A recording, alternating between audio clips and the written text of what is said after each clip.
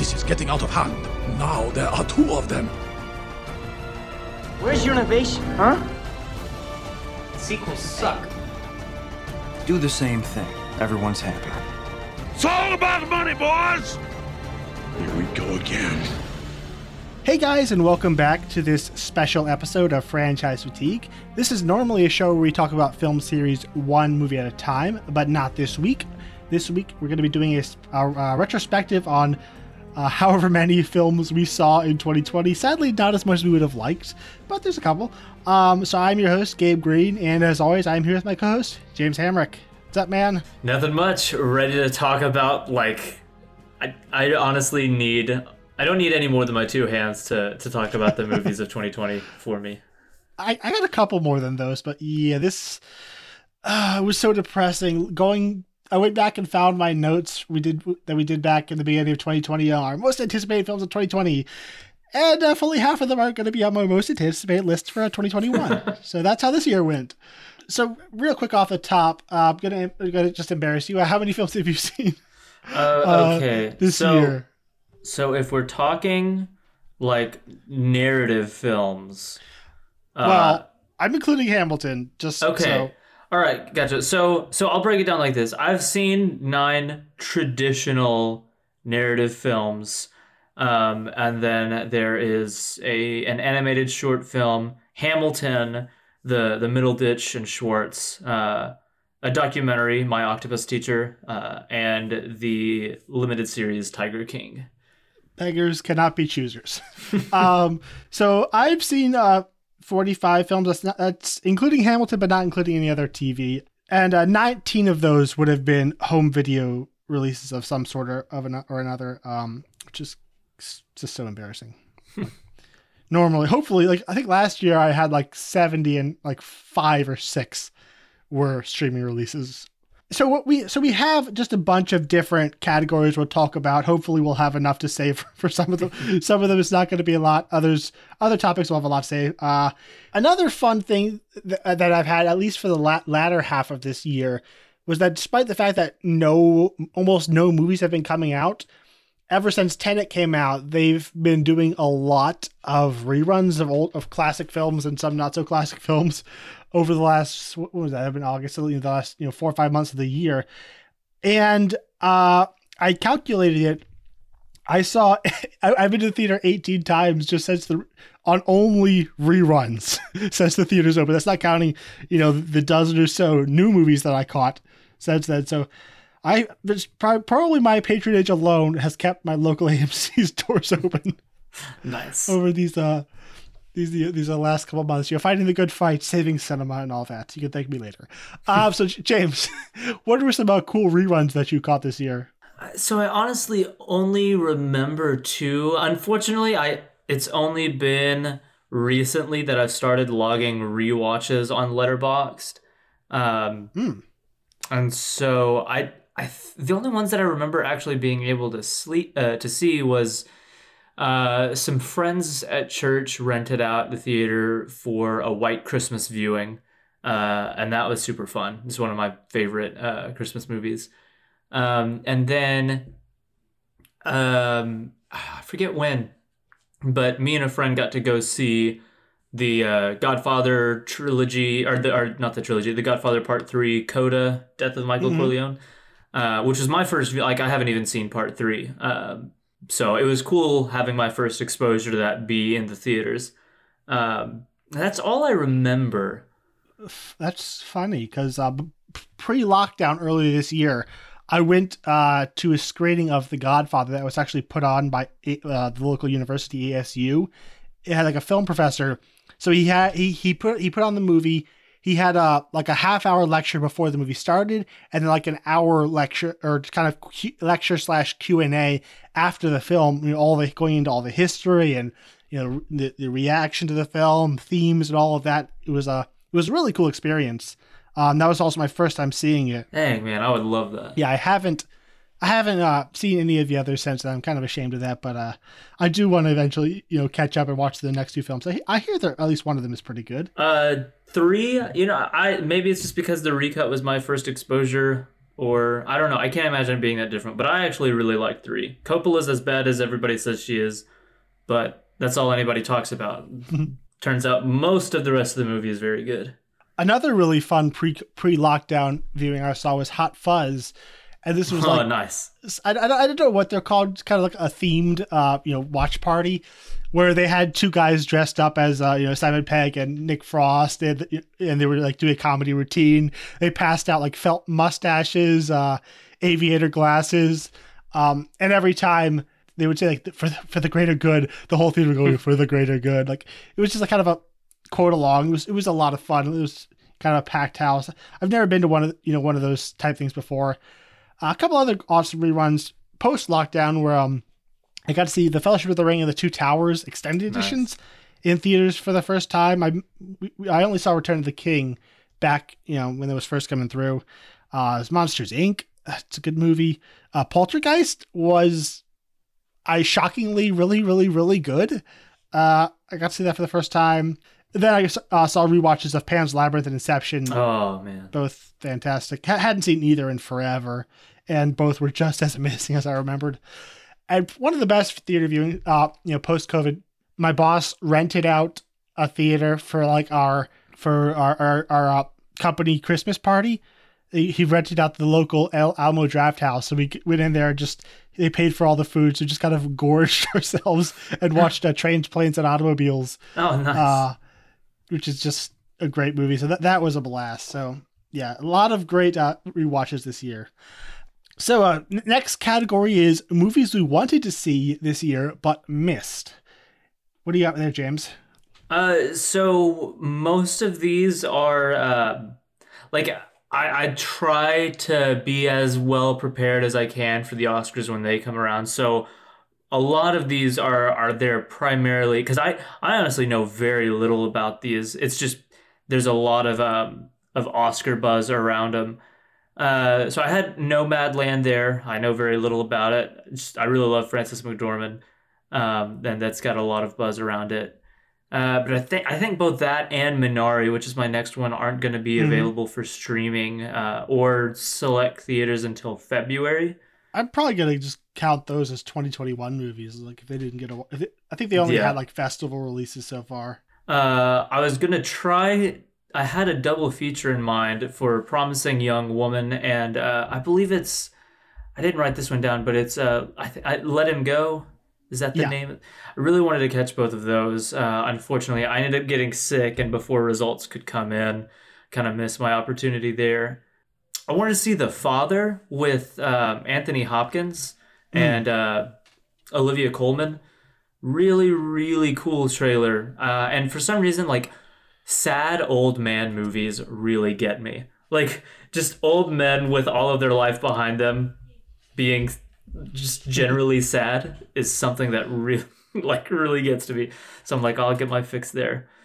And then, so I'm really into horror, as the podcast has made clear. Yeah, I know.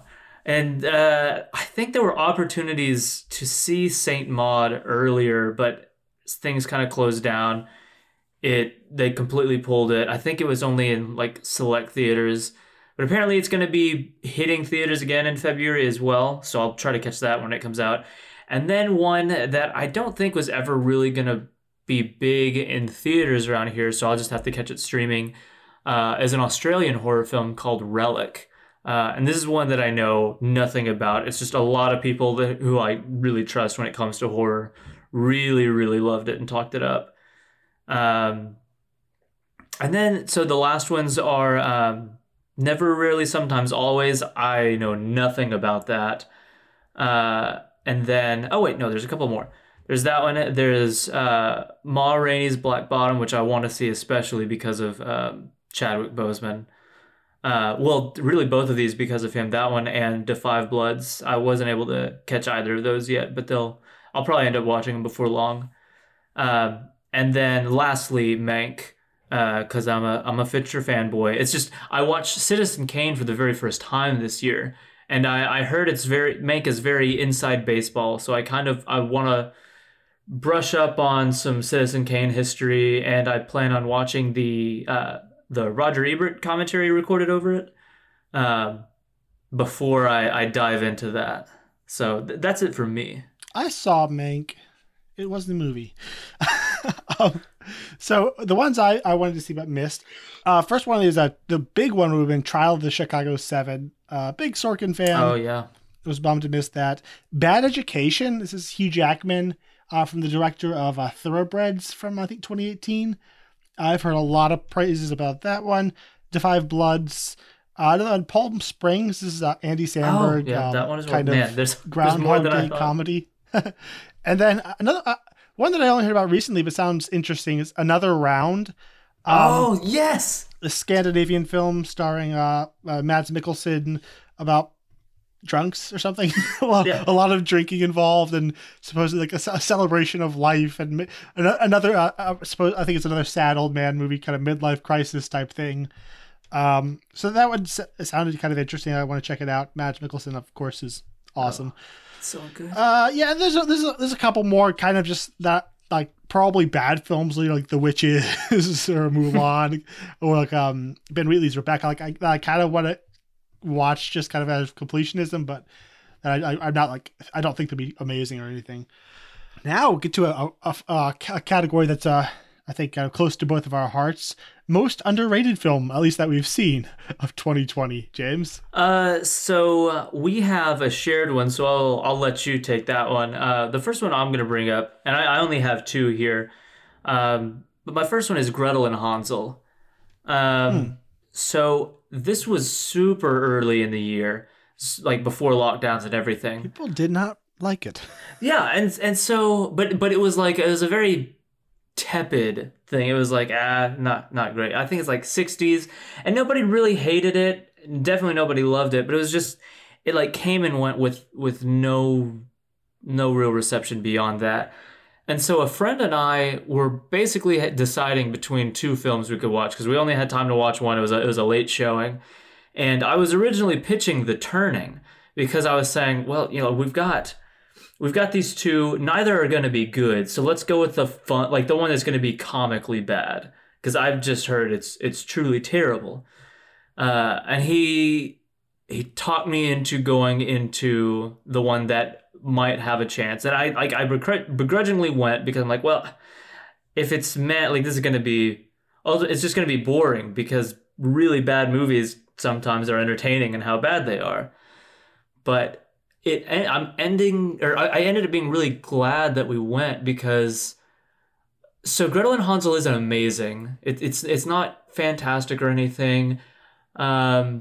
It's fairly heavy-handed. It's not the most profound film I've ever seen. But what I really loved about it was it's got a really, really strong atmosphere. Like just a really cool, eerie vibe. It's not always overtly horror, but it's just always unsettling. Like, unsettling is the best word I describe it. Everything just looks a little off. Every line delivery is just a little bit off. There's just something off about everything in a good way.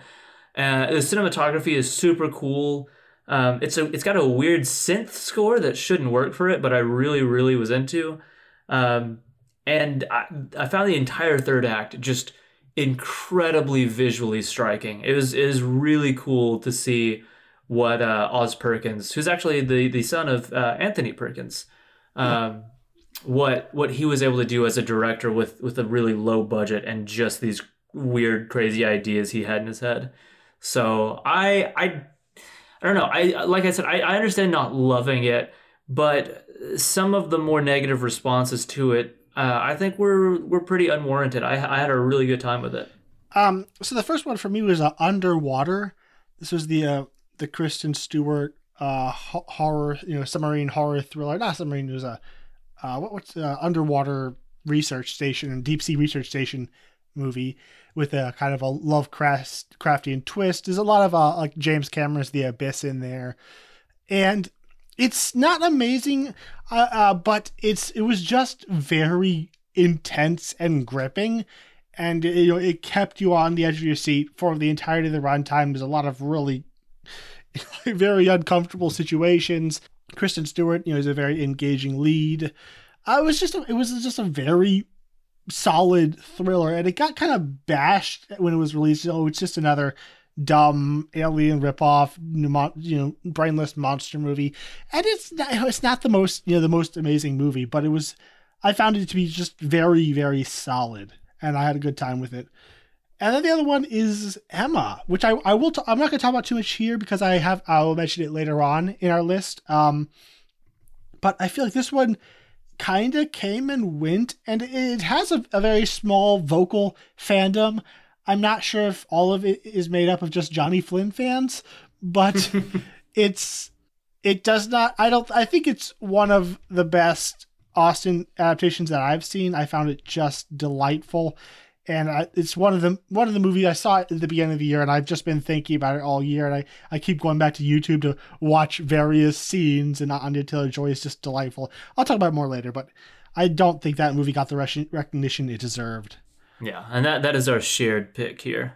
Next up is Pleasant Surprises, movies you weren't looking forward to, but turned out pretty good. Yeah, the only one I actually have listed here is Gretel and Hansel. I had a little double dip, and I already really went into this, but I do think it definitely fits the bill here because it was something that I begrudgingly went into and like literally walked out pleasantly surprised with it. So if people are still looking for streaming stuff, I think it's worth a look.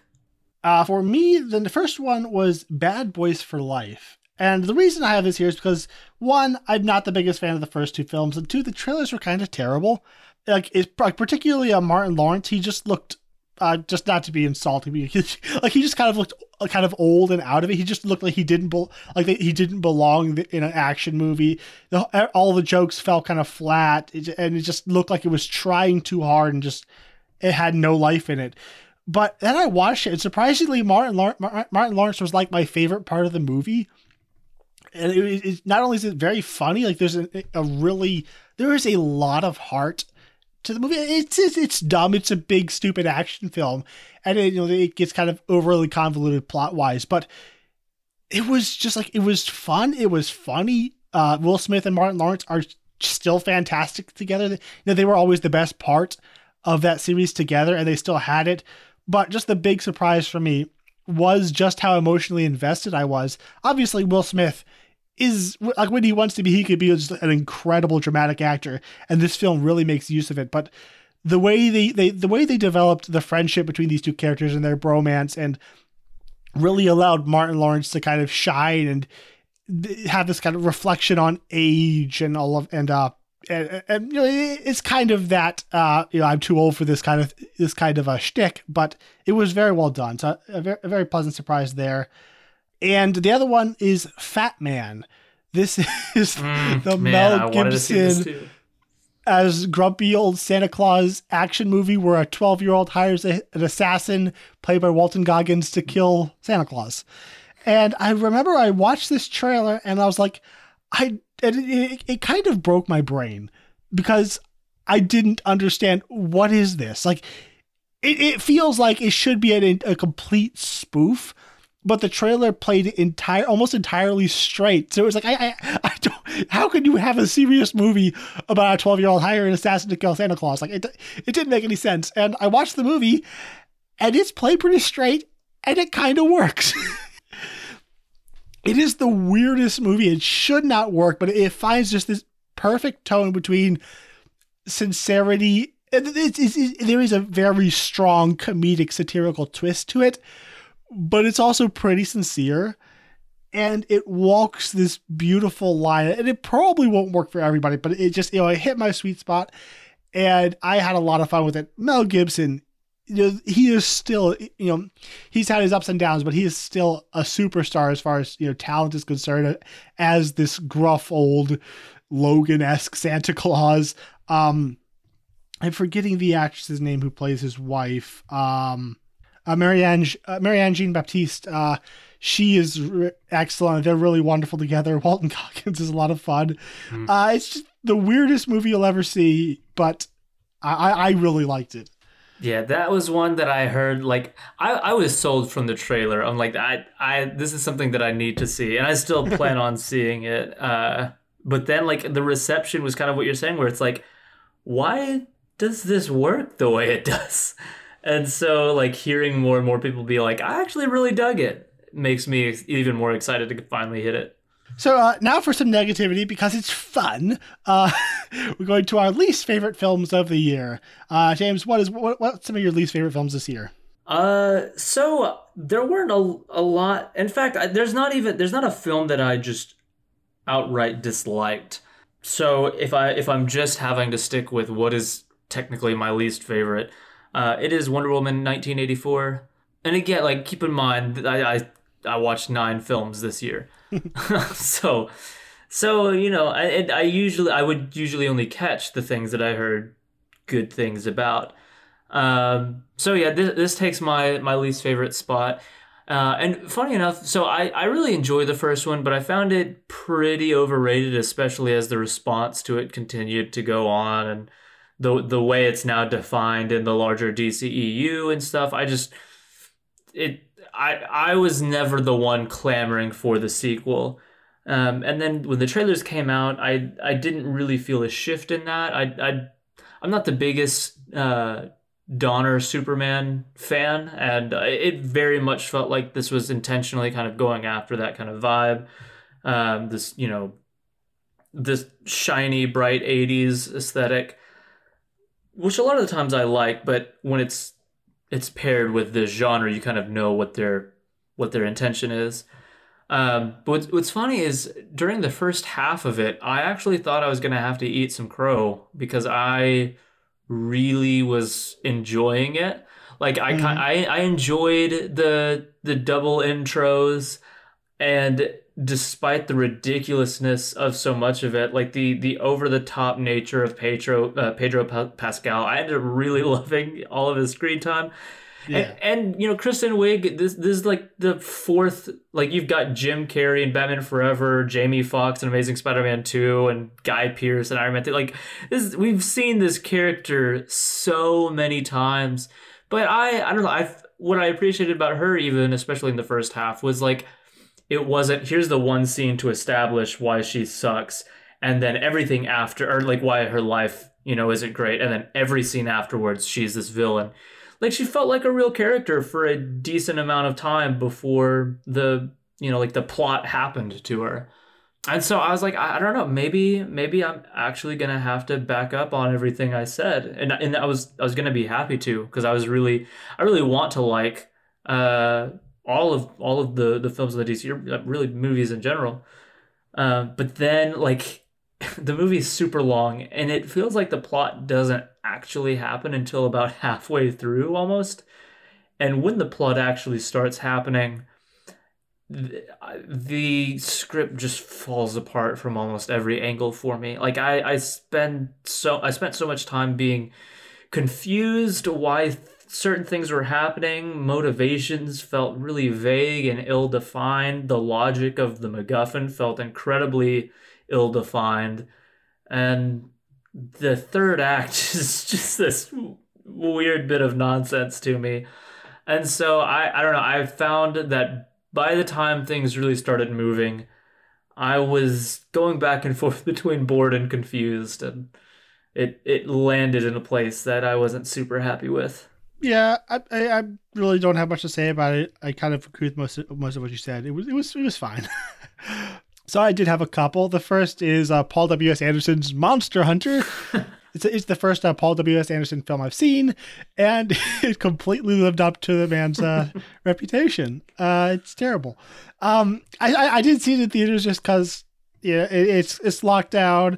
I'm desperate for movies and explosions and monsters. And it does deliver explosions and monsters, and there's a fun there's a fun angle to it just because of how absolutely stupid it is, and just he goes for it. You know, he doesn't half-ass anything, but the man is just such a deeply incompetent filmmaker. There are so many just incomprehensible editing choices, music choices, just pacing and plotting. Like, he writes and directs all his films, but there's, like, you kind of find it hard to believe that there's actually even a script for these things, because there's no plot, there's no character development, there's no arcs. It's just things happen.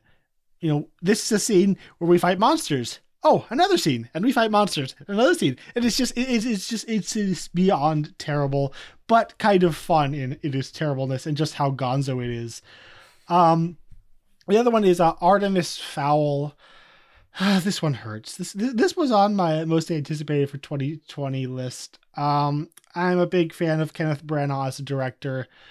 The concept was fun. I mean, everyone probably knows how bad this movie is. People got absolutely ready to cross the coals when it came out, but it's not good. It's like there is some evidence that it got kind of a Suicide Squad treatment. There seems to be like significant subplots, or even actually, there is a good chance that the core plot of the film was changed. Like the main MacGuffin and plot that sets the plot into motion and all the action in the film is surrounding. There's a good chance that was actually changed in post-production and was reshot and restructured to make the core MacGuffin something different. And it feels like that. It's not quite as bad as Suicide Squad on that level, but it is just incoherently edited. But also, I don't think it ever would have been a very good film. Just the design is like, this is like Branagh design has always been one of his strong points. Like thinking about like Thor or his Disney Cinderella or Murder on the Orient Express. Like he creates these gorgeous worlds. Like, but the design for the fairies in this was just very. The actor Ferdia Shaw, who plays Artemis Fowl, I hate bashing child actors, but he just wasn't great. So just nothing about it really worked. Everything just felt like a really lame kind of 2010 Percy Jackson wannabe kind of thing, which makes me very, very sad because it's Branagh and he's usually pretty good. Like even when his films aren't great, they're usually just kind of fun in how much he goes for it. But even that aspect like was kind of missing here. It just felt so safe and uninspired. Yeah, I've actually heard a lot about this through a couple of different podcasts I've listened to, and I hear that a lot where like it sounds like it's even from like people pretty close to the source, like kind of confirming this. What's on screen is not at all what the original script was and was heavily changed and gutted and rearranged.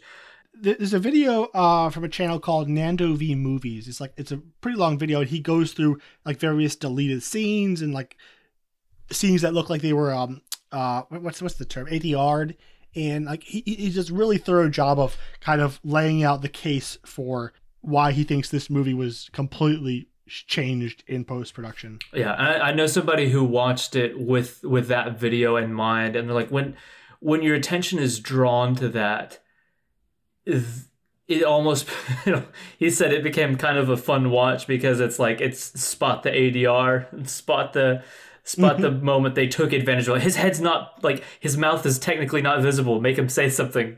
It's one that I'm weirdly curious about. I don't know if I'll ever make the time. I think I really like picking directors and binging their filmographies, and I love Branagh. So I'm actually in a Branagh watch through. I only have one more film actually now. One of his more obscure ones called like a Midwinter's Tale.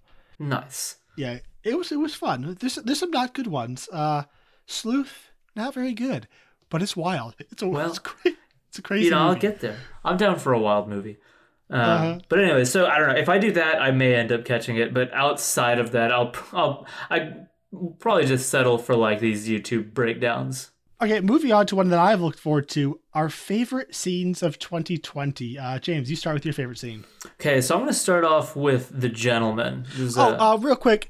I will try to be as vague and non-spoiler as possible, but some of the ones here, they will spoil. So if we start talking about a film that you haven't seen, we'll announce what we're saying first. Just skip forward a minute or 30 seconds or whatever. But there will be a few spoilers for some of these films. So I'm starting with The Gentleman. This is an early, like January release. But this had a couple scenes. Well, really, I mean, I thought the movie was just a blast start to finish. But scenes that really stick out to me, the first one is Colin Farrell's introduction. This scene, just the way he presents himself, his body language, Colin Farrell, whenever he's able to just let his incredible Irish accent be part of what defines him, it's so weird. I don't know of another actor where like I compartmentalize it like it's two different people. The scene where all of like the young guys try to gather around him and they don't realize that he's the coach. Just his outfit is incredible. The tracksuit. The plaid tracksuit with this little baller's cap. It's so freaking cool. It shouldn't be, but like I love his character. I love his look. Everything about him cracks me up.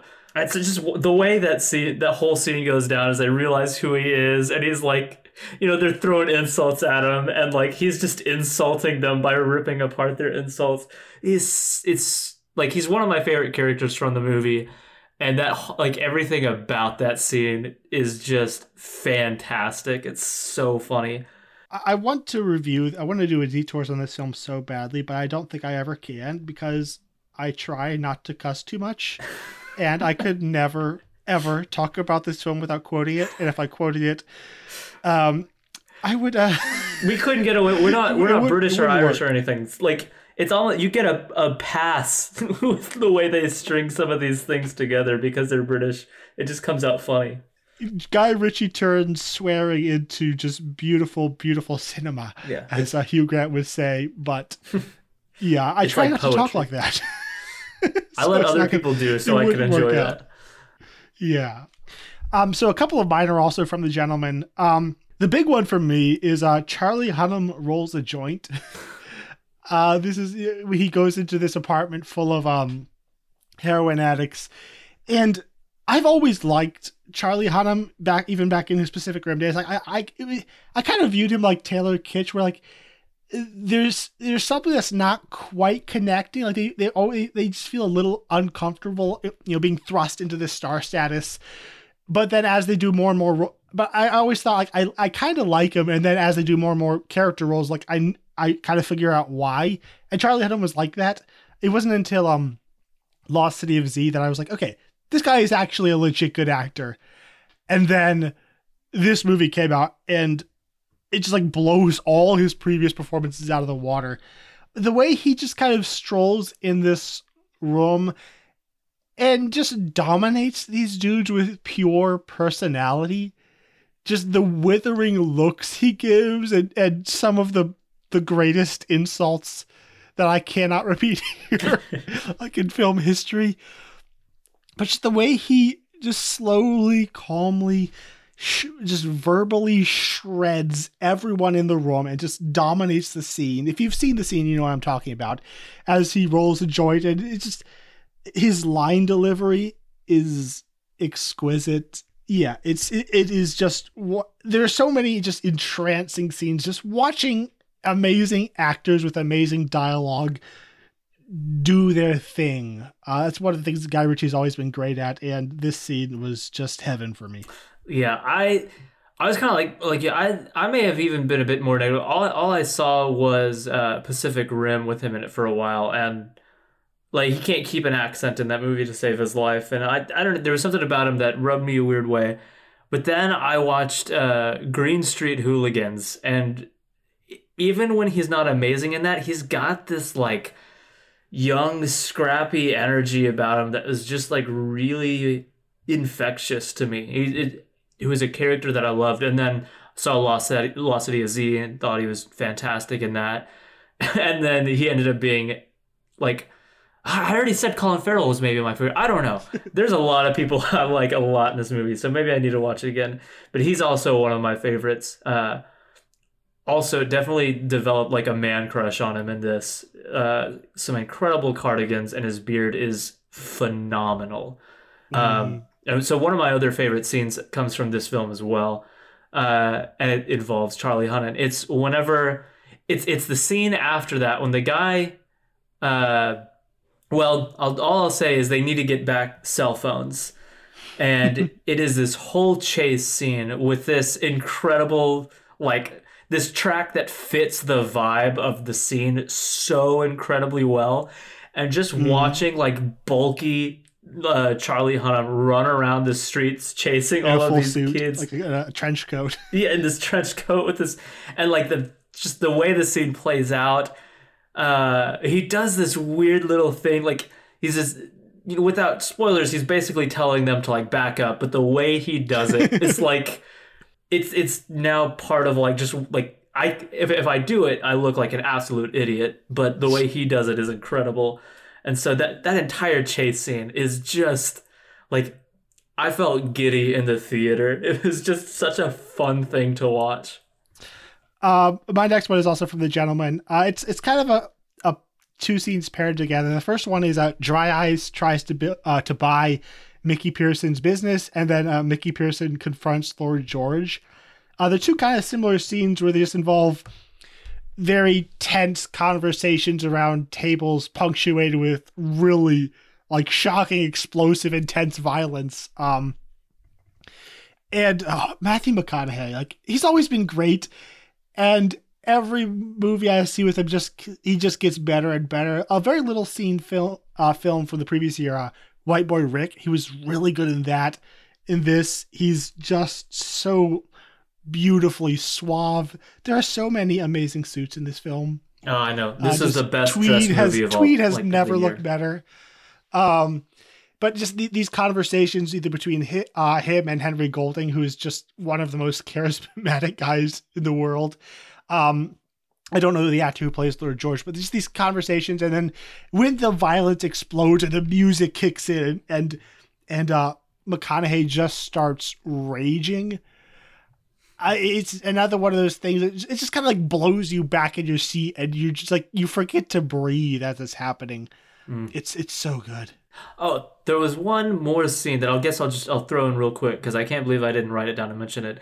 There's a fight scene that basically plays out as a music video, and it is such a cool little idea, and I think it plays out in a really cool way in the movie. And so for the next film that has some of my favorites, I went with Christopher Nolan's epic Tenet. For the first scene, I chose the opening opera scene. I got that too. So watching this completely devoid of the context of what this movie is going to become, like open it with these beautiful wide angles, and all of these seats are encompassing the frame. There's something about how he's able to capture the scale of that location in some of these shots, and the images of these guys all decked out in SWAT gear, just like trying to sidle past all of these seats and stuff. It's almost completely about imagery to me, but like the sound design, I have a lot of problems with the sound design in the movie, which is not breaking new ground, but the way the sound, like everything plays out in here where everything is supposed to be hectic and you're not really hearing anything and the bullets are just shredding through chairs and stuff. It's such an incredible, visceral, beautifully shot action sequence. Yeah, as it was opening up and the SWAT guys were coming in, and there's several shots where it's just like tracking shots of these dudes all running, like belting full speed in perfect unison and setting up around the doors and rolling in the gas tanks. Like Nolan's direction is so tight. The cinematography is perfect. The sound design, Göransson's score is just like blaring, and this like super fast beat. Like the phrase, don't try to understand it, feel it. It's been both used as a defense for the film and a kind of a mockery of it. But I think it's just moments like this where I think it's referring to just feel it. And the movie just kind of bowls over you and pounds you into submission with the sound design and the sheer propulsion of what is happening throughout that entire sequence. Like I knew, like I'm gonna love this movie, aren't I? Just from that opening scene. And so the other one I have from this movie is the final raid. I will withhold the specific details of this. The only thing I'll say is like you catch a glimpse of it in the trailers. You have this flyover shot of a huge mass of soldiers running towards these ruins as there's explosions and stuff. So without getting into what's going on there, and I still have a bit of confusion as to what's going on there fully. I only get to see it once. But I've seen it 3 times and I still have some confusion about what's going on there. well, we'll see if it clears up then. There's another one where like I will admit I'm not completely emotionally checked into this movie all the time, but whenever I just let the visuals and the staging just take over, it's phenomenal direction. And there are moments throughout this climactic raid in this area that just, there's a specific thing that happens, and it involves a tower. Is all I say. When that it's in all the trailers, so you can say it. Okay, so a tower blows up, it falls apart, reassembles, and blows up at another angle, and it's like watching it happen in real time. How? Like it was one of the just like without like the only description that feels right. It was just one of the coolest things I've ever seen in a movie. Like it blew my mind that such like it's. I mean, it's not even really a simple idea, but it's like a clip that lasts 4 seconds. And it's not CG because it's Nolan. Like he did it for real, but I don't. My mind just kind of refuses to understand the combination of backwards and forwards physics. So it's like I can't even like try and think about it because my mind just like seizes. But it's amazing. Yeah. So that's like the big one. But there are moments throughout this whole thing where, because we spend so much of it just kind of running back and forth across this battlefield, and anywhere you look, there's something weird and awesome happening. So that whole last scene, just in terms of pure visual spectacle, is pretty mind blowing. So the next one is kind of a mild spoiler. If you don't want any spoilers at all, just skip forward about a minute. But it's like 2 kind of mirrored confrontations between Elizabeth Debicki's Kat and Kenneth Branagh's Sator. If you've seen the film, you know I'm talking about. Just they have a very tense relationship, and there are 2 scenes where where it explodes, and the first scene is just. Like Kenneth Branagh is I would kind of describe him as a rather adorable man in most of his roles. He's usually just very charming, but here he plays like this squat, thick-necked Russian brute, and he's terrifying. You know, this moment where he explodes is one of the more disturbing sequences I've seen this year. And then the later scene, which I can't talk about at all because it would be pretty serious spoilers. But a lot of people have criticized the character of Kat Debicki's character. I actually really liked her in the movie. I liked her journey. Like there are some lines and like one particular choice she makes that I don't like. But overall, I find it a very compelling character, and like kind of the emotional catharsis in the final scene that I'm talking about, where they have their confrontation together, I found very satisfying. Yeah, she ended up walking away my favorite character of the film. The last one you're referring to, and again, we'll avoid real spoilers, but that's one that I really did enjoy. I feel like she was really able to just act and make this person a real character. It was so satisfying, like after what she'd been through. Yeah. So the next one that I have is actually, it's a movie that I was planning on watching, and then it got the fast track because of you, which is The Vast of Night, one I actually watched last night. There's a lot of the vibe that this movie has is one like it immediately gets points from me, which is just like it's all about mystery and intrigue and those little moments where you make a tiny little discovery and it just sends goosebumps, all over your arms. And this movie, to me, it's that sustained. It's like, here's this little thing, and it's not this 3-act thing of, the movie has its acts, but it's not this thing of like, then something is revealed and the whole thing changes. It's just this constant bit of discovery and intrigue, and more is happening when we're trying to get to the bottom of whatever is going on. And the scene that that really stuck with me the most, and it partly because it was just, as somebody who wants to eventually be able to make films, was just such an inspiration, because it's awesome because it's just a cool idea that they executed on. and it was made for $700,000, which is awesome. But it's a scene that starts at the girl at the switchboard, and in a single take just goes all the way to this big basketball game, which a lot of the film revolves around. And like just the camera just moves around this game being played up through the stands and out the window and then across the other side of town to the radio station where the other guy works. I'm sure maybe they blend it somewhere like as it goes out the window. I don't know how, but it's an incredibly long, very involved take.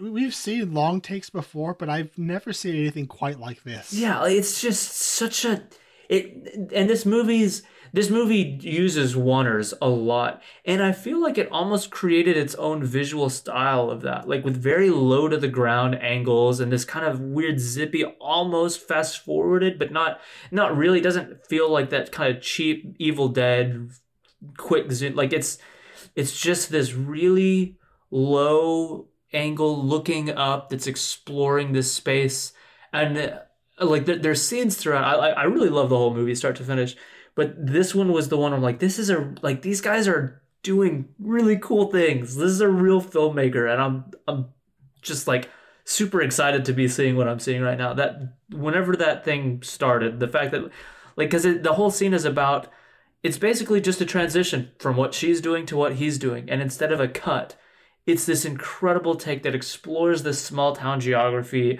and this game that's brought the whole town together and highlights their own isolation. It's so cool. Well, my next scene is another incredibly long oneer that takes place the shot before what you're talking about. Which is the like 9 or 10 minute scene of the main female lead. I forget her name, but her just at the switchboard. It's just one shot of her at the small town switchboard as she's cycling through these various calls coming in and calling her friend at the radio station. They're trying to isolate a sound, and people are calling in saying, with information. And it's just one shot of her just plugging and unplugging a bunch of connecting cables and talking with various people and people calling in. And I didn't even realize it was one shot until it ended. I was like, wait, was that one shot?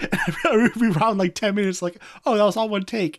But it's just another example of how arresting, Peterson is able to make this film with the simplest of techniques. Just, it had to be just constant rehearsal to get it down to where you believe she knows what she's doing with the switchboard, and just how tight the dialogue is kind of overlapping. And as you said, that thrill of discovery as she keeps, pressing after to figure out what is this sound. And the whole film is like this, but this scene in particular kind of exemplifies that just completely arresting nature of this mystery and the thrill of discovery. Yeah, I'm sure we're going to end up talking about this movie later on, but yeah, if there's another scene that really encapsulates what I was talking about, it is this one where it starts off like very innocuous, but then lines go dead, noises happen, this and this before, like all within a single take. You are so much more on the edge of your seat by the end of this one little moment. It's so cool. So my last movie that I have some scenes from is Charlie Kaufman's I'm Thinking of Ending Things. This is a super weird movie, and it took me a bit before I really figured out what I thought about it, but I think when all of the crazy, weird cinephiles who watch movies like this for a living are all flummoxed by a movie, it's weird. Yeah, it's bonkers, and I think Kaufman probably needs some help. Somebody needs to check on this poor man. But there is just something. I feel so morbidly curious with every frame of this film. Every time something's going on, it's craziness, and I'll talk about it later. It'll show up again for me.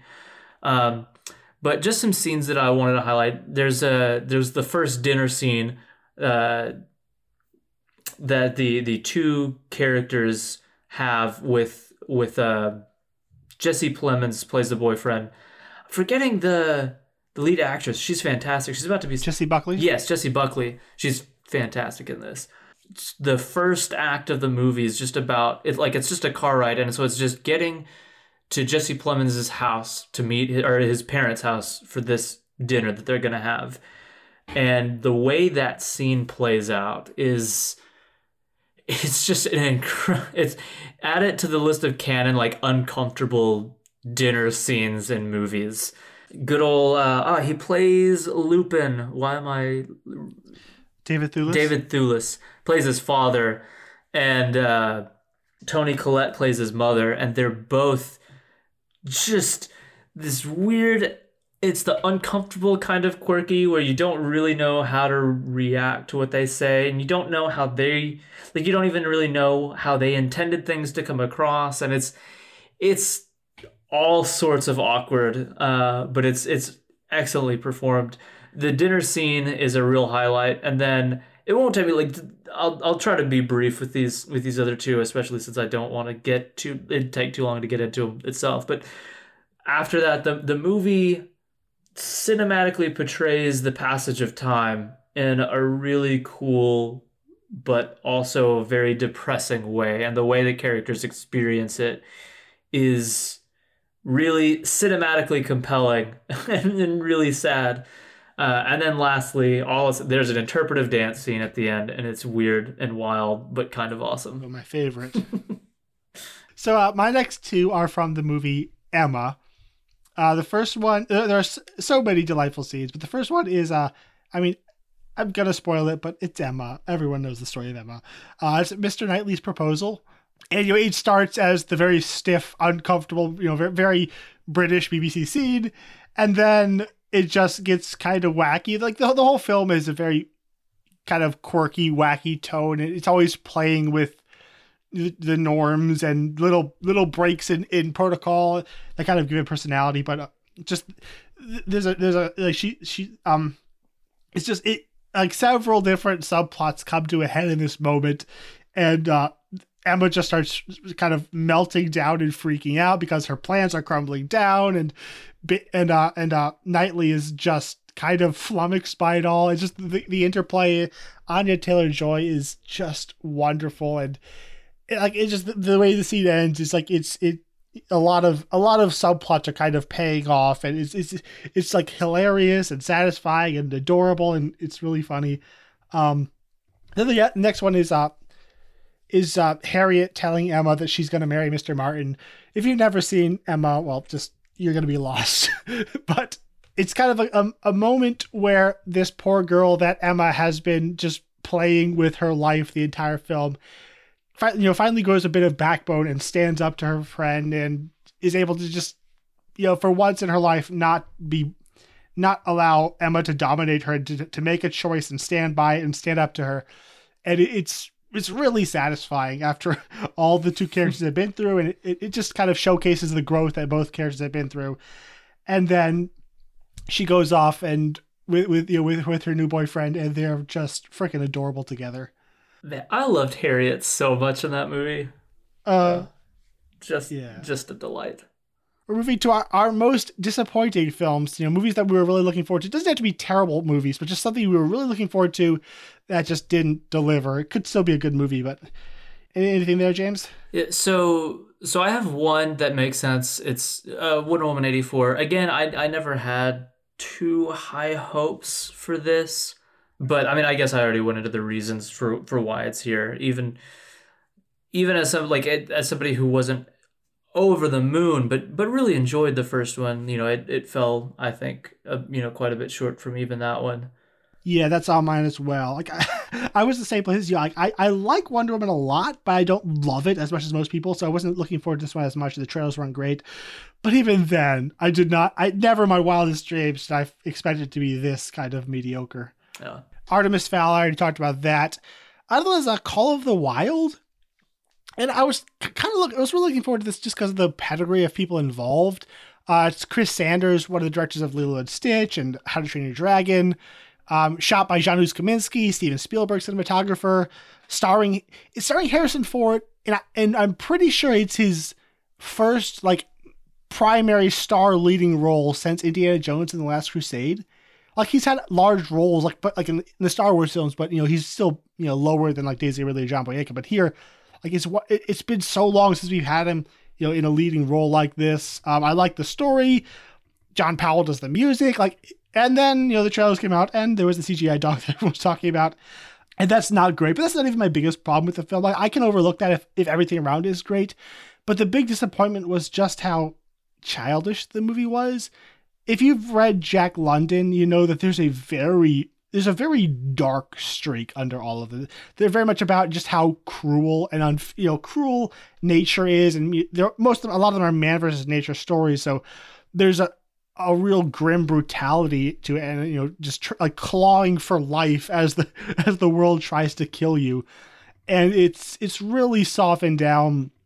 Like, the brutality of both man and nature is kind of cartoonish the way it's portrayed here. So it was just disappointing. It was trying to reach for some of the mythic ideas that London puts into his books, but I think it undermined that the mythic notion of this pampered house pet becoming a wolf, answering the call of the wild. It really undermined that by being kind of a cartoon. And I really wish they just committed to it and made it like a Tintin-esque motion capture film. I think the more cartoonish elements would have fit better, and I think it actually might have been pretty good if they had done that. But they put it in live action, so it's just the tone just felt so incongruous, and it never was able to really capitalize on the grand mythic darkness that is Jack London. Yeah, I saw that dog face and I was out. The next one is Spencer Confidential. What happened to Peter Berg? He was on a really good streak. He had Lone Survivor, which I really enjoyed, Deepwater Horizon, which I think is truly fantastic, and then Patriots Day, which I think is also very good, and then they made Mile 22, which is terrible, and Spencer Confidential, I was really hoping he would redeem himself from Mile 22, and it's just the most average, limp, lifeless movie. I don't know what happened. It's just it's not terrible. It's just kind of a nothing of a movie. And it should be really fun. It's like ostensibly a quirky private eye. There's a lot of comedy to it. It feels like kind of like a Shane Black, Nice Guys, or Kiss Kiss Bang Bang type film. It's trying to be that, but it just isn't clever or fun enough to be that. I don't know what's going on with him. I hope. I hope he and Wahlberg can find their stride again, because they were doing some really good work, I think, earlier on in the 2010s. This was not that, unfortunately. I hate to see it. All right, so moving on to our favorite musical scores of 2020. James, what are some of yours? So I really liked the score for Emma, actually. Yes. I found myself humming the main theme with the strings. It really got stuck in my head, and there's just an overall sound to it, this very light, fluffy, fun, exuberant sound to it. The words I had written down were rich and bubbly. Yeah, exactly. That's what it feels like. It matches the tone, because you were alluding to just the way the movie feels. To me, what it feels like is it's looking at a direct adaptation of Austen, and then all of the quirks that are present in her work, everything gets dialed up one notch. It just goes up to 11 for each, all the eccentricities, the style, it's all. And then Bill Nighy is about 3 notches. Yes, he had to be the star, but to me, the score matches that. It in a lot of ways it feels period appropriate, but there's just all of these different things about it that feels a little bit it's got a little bit more pep in it, a little bit more something in it that separates it from just a direct, what you would associate with a very straightforward adaptation. So I really found myself liking the score more than I thought I would. Yeah, I didn't realize how much I loved this music until I was trying to catch up on some scores. I like that movie, so I listened to the score, as I listened to it, it's like I really freaking love this music. Is a lot like period accurate instrumentals. Like the orchestrations feel pretty small and pared down. A lot of strings, flutes, some harpsichords, which I is a instrument I'm always excited to find in movies. Thank you, Doctor Strange. But it's very playful. So much of the movie is just about like little quirks and looks, little kind of faux pas, and things. And the score is kind of playing underneath it playing to each little joke and each little movement and bit of choreography and staging and comedy.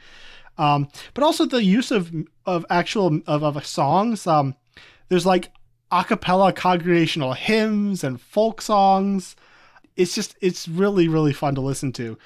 So another score that really stood out to me, and this guy is like on a roll. It's Ludwig Göransson's score for Tenet.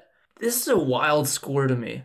Like I feel like it feels like a spiritual successor to a lot of Zimmer's work for Nolan before, but there are these kind of like not techno. I don't know what the right term, but like. There's an electronic sound to it that Göransson brings that feels very unique among the scores for Nolan's films. But it still kind of brings with it that kind of mechanical sound that Zimmer provided him so often, where you almost feel like you're inside a massive clock as well. So that like that feeling's never lost. And whenever the score goes big and bold and massive, it can be pretty flooring. So I think it's a pretty fantastic follow-up to all of the amazing work Zimmer's done for him. Yeah, when Göransson gets like this, it's music that is enthralling in the moment, and there's the sequences like the opera scene where it's just the music is just blaring as propelling the film forward. There's moments where the score kind of you could hear music being played backwards through it. It's like really incredible in the moment, but I really never want to listen to it again. It's like it's not like it's almost like sometimes it's not even like music. It's just like notes and tones and sounds. It works for the film, but it's not terribly pleasant listening to outside of it, for me at least. Yeah, whenever I if I can get on the interstate, I'll throw that one on and start driving fast to it, or just on a run or something. Like it's definitely so much of it just goes on without any real, at least for me, discernible melody. But it's the sounds and noises and things that he is doing. Like when it comes together, it's so interesting. Like just the sounds are so interesting to me that there are moments where I'm like, I do kind of just want to sit down and like crank up my speakers and let that wash over me. My next one is the Artemis Fowl sound score by Patrick Doyle. Didn't much like the film. I really enjoyed the music. Patrick Doyle is a very reliable composer. He makes very fun, big, boisterous music, and this is no exception. I am a sucker for Celtic music. Just if you want to make me happy, just put some Celtic influences into your music, and there's a kind of a mix between some Celtic influences, but also a much more modern sound with like some electronic stuff. So it's a very fun, not an amazing score, but just a very, very fun, bouncy listen. So for my last one, I actually went with The Vast of Night. It's not a huge, comprehensive score, but I feel like it has a super unique identity in its sound. And it's not something I noticed until the scene that I actually picked with the long oneer.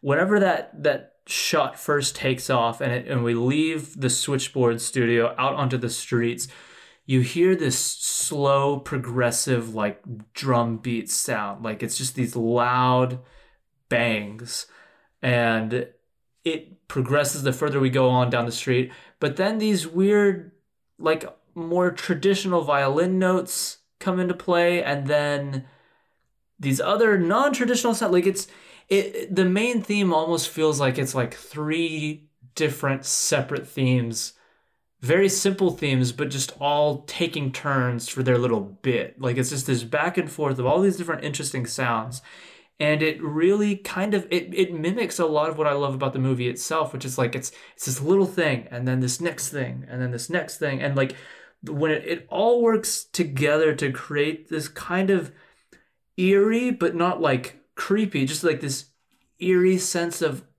wonder as and it works super well with the shot of just wandering the streets in the town and stuff. So like it that theme, and they've got a couple other sounds and themes that they'll use at different points, and I think it's all really good. You could probably distill it all down to really like 15-20 minutes of just like original music without too much repetition, but it's all just really cool and is working super well with the tone and feel of the movie. Yeah, kind of another one of those scores that really effective in context, but not the type of music that I want to listen to outside of it. But kind of building off that, were there any standout needle drops for you out of the films this year? Yes, so the one that really got me is in the scene I already brought up. It's Shimmy Shimmy Yeah from The Gentleman. I've already gone into I love that, but man, the way that scene just puts you in its headspace, this vibe, and like in the theater, I feel like I was like physically really getting into it, and yeah, pretty great moment. So the big one for me is Cumberland Gap by David Rawlings also in The Gentleman. It's the song that plays over the opening credits. And speaking of moments where you're gonna love the movie, as this was playing over like the hazy, smoky kind of liquid credits, it's a really great song. I've been listening to it kind of nonstop all throughout the year. Then a couple more were from Emma. The Game of Cards by Mandy Pryor and June Tabor. I think their group is called the Silly Sisters. It's a just kind of a British folk song that plays over this after the scene I mentioned, where Harriet tells Emma she's going to marry Mr. Martin. As they go and kiss and they're running off in the meadow, and the song starts playing and everything is being set to right as kind of the film is heading into its conclusion. It's just delightful. Another one is a congregational a cappella singing of How Firm a Foundation, the hymn. That is one of mine. That was wild hearing that in a movie. Yeah, that was really good. So we are that was the last of our kind of fun categories. Or at least I hope they were fun, and if anyone's still listening. Everybody hated them, Gabe. Probably. I think since we've seen so few films this year, we're not going to even do honorable mentions. I'm going to some of my picks, they're lucky even getting in. Yeah, I'm going to start on my top 10, and I'm just going to go until I come to a number that James has begun his ranking at. What is your ranking start for your favorite films of the year? Okay, so here's the thing. A lot of the time, like I went with really long time in between some of these viewings, and so I actually don't feel like I have any order locked down. James, we have to do numbers. It's the law. It's okay, the rules. You know what? Impossible. Fine, there'll be numbers. This is what binds society together, James. Rankings it's true. and lists and numbers. My brain works with lists. I adore lists, but I can't need to break the rewatch system. Okay, well, I'll just do it. Okay, it'll be a list, but it'll be a list ordered entirely arbitrarily. Okay, but where does it come in? How many numbers are there? How many films? I'll say 6. I feel like I truly, really, really enjoy 6 of these without also having to like give caveats for things that I don't like. And actually, out of 9 films, that's not bad. Yeah. So it's also because a lot of these were just I take it back, 7. Well, yay. I've seen more than I thought. Well, I'll start at number 10 for me. Number 10, Bad Boys for Life. Wasn't expecting much, but I ended up having a really good time with it. It's very fun. It's not a high bar, but it is my favorite of the 3. They got rid of a lot of just the Michael Bay stupidity. I still like Michael Bay, but he's not a terribly disciplined filmmaker.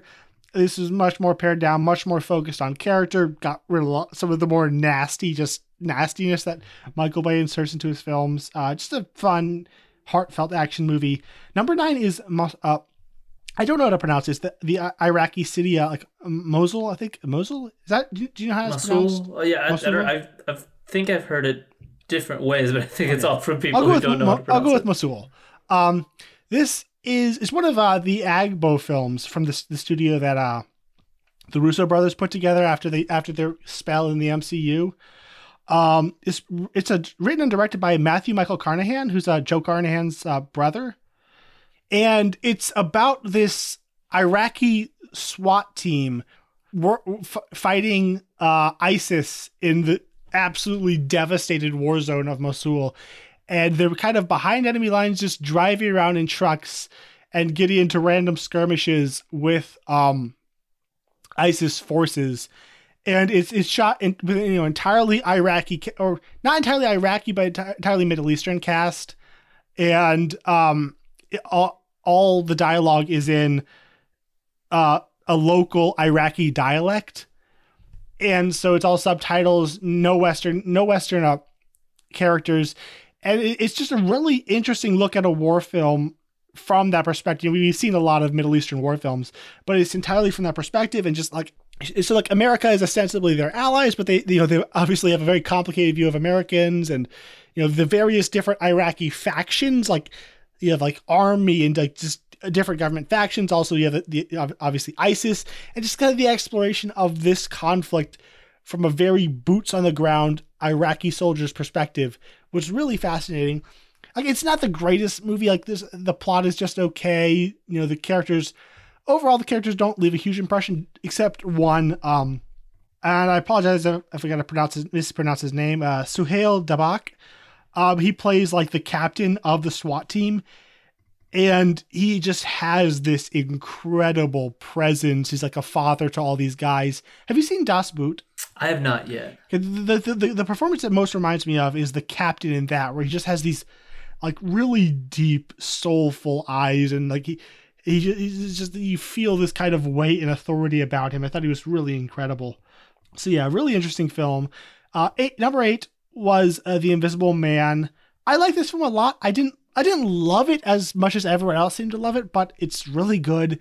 Lee Whannell, again, just showing that he's just a really great technical filmmaker. Just these virtuoso sequences, be they action in Upgrade or here some crazy sequences of suspense. Excellent performance from Elizabeth Moss, and just some of the creepiest stuff you'll ever see. Number 7 for me is Pixar's Onward. And I'm kind of getting a feel for Dan Scanlon movies, where they start off, they're good but unremarkable. Okay, I get what this is. I'm not terribly excited for it. And then they just slowly get better and better and better as they go. And then they have this virtuoso finale that's incredible and blows you away. This is kind of the case for Monsters University, his previous film. And then for Onward, it starts, it's okay. The fantasy aspect I don't think is terribly well integrated, but the characters are likable. It's a fun quest. And then it slowly builds the chemistry between the characters, the element with the father who's just a pair of legs walking around, just lots of funny hijinks. And then it gets to a climax where just the emotions, the arcs and emotions start to pay off, and it just packs a wallop. And similarly with Monsters University, the whole film up till then has been very just generic. We've kind of the no surprises. You know what to expect, and then it takes a really sharp left turn to offer a very kind of a unique ending, but that is very emotionally satisfying. So it's funny that this almost exact same pattern happened in both of Scanlon's films, but yeah, okay, good to okay for most of the film, but then just blows you away in the ending. All right, so now so I've caught up with James. So what is your number 6, James?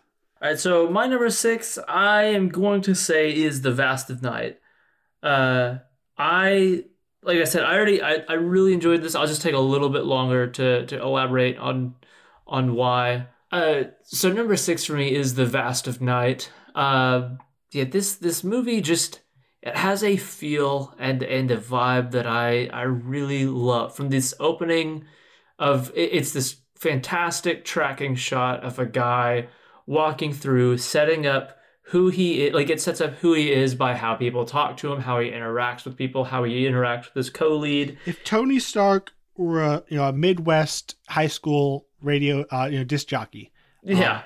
That's who this character is. And it's just like his cockiness is like really endearing. Like it just feels like he's presenting himself as all that. And so the movie just, it creates these, I find both him and the switchboard operator, like they're both just incredibly endearing. Their dynamic is such a joy to watch, and the sense of discovery as the movie goes on, this intrigue that like it's able to take like make a sound, just send shivers down your spine, or the fact that someone's like, oh, I know what that is, let me tell you about it. All of a sudden, like we've got no effects, we've got basically nothing in front of us except for like a room and two actors in it, and they're talking back and forth, and I'm just like on the edge of my seat being like, where is this going, what's going on? It's just such a cool vibe, and it's such a fun, creepy but cool atmosphere, and I don't know, I really ended up loving it. That is also my number 6. I am not, I'm someone who has absolutely zero interest in aliens.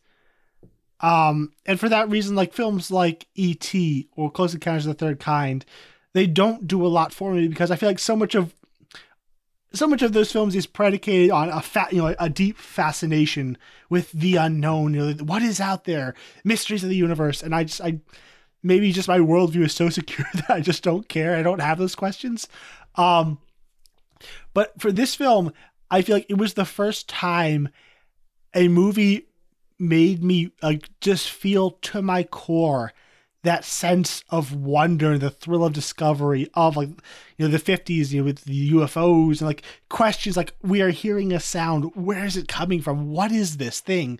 And just that desperate need to know the truth. So like you talked about where a caller would call and say like, I know what that is. And we'll have like 15 minutes of them telling a story, and you're just listening with bated breath because I have to figure out what this is.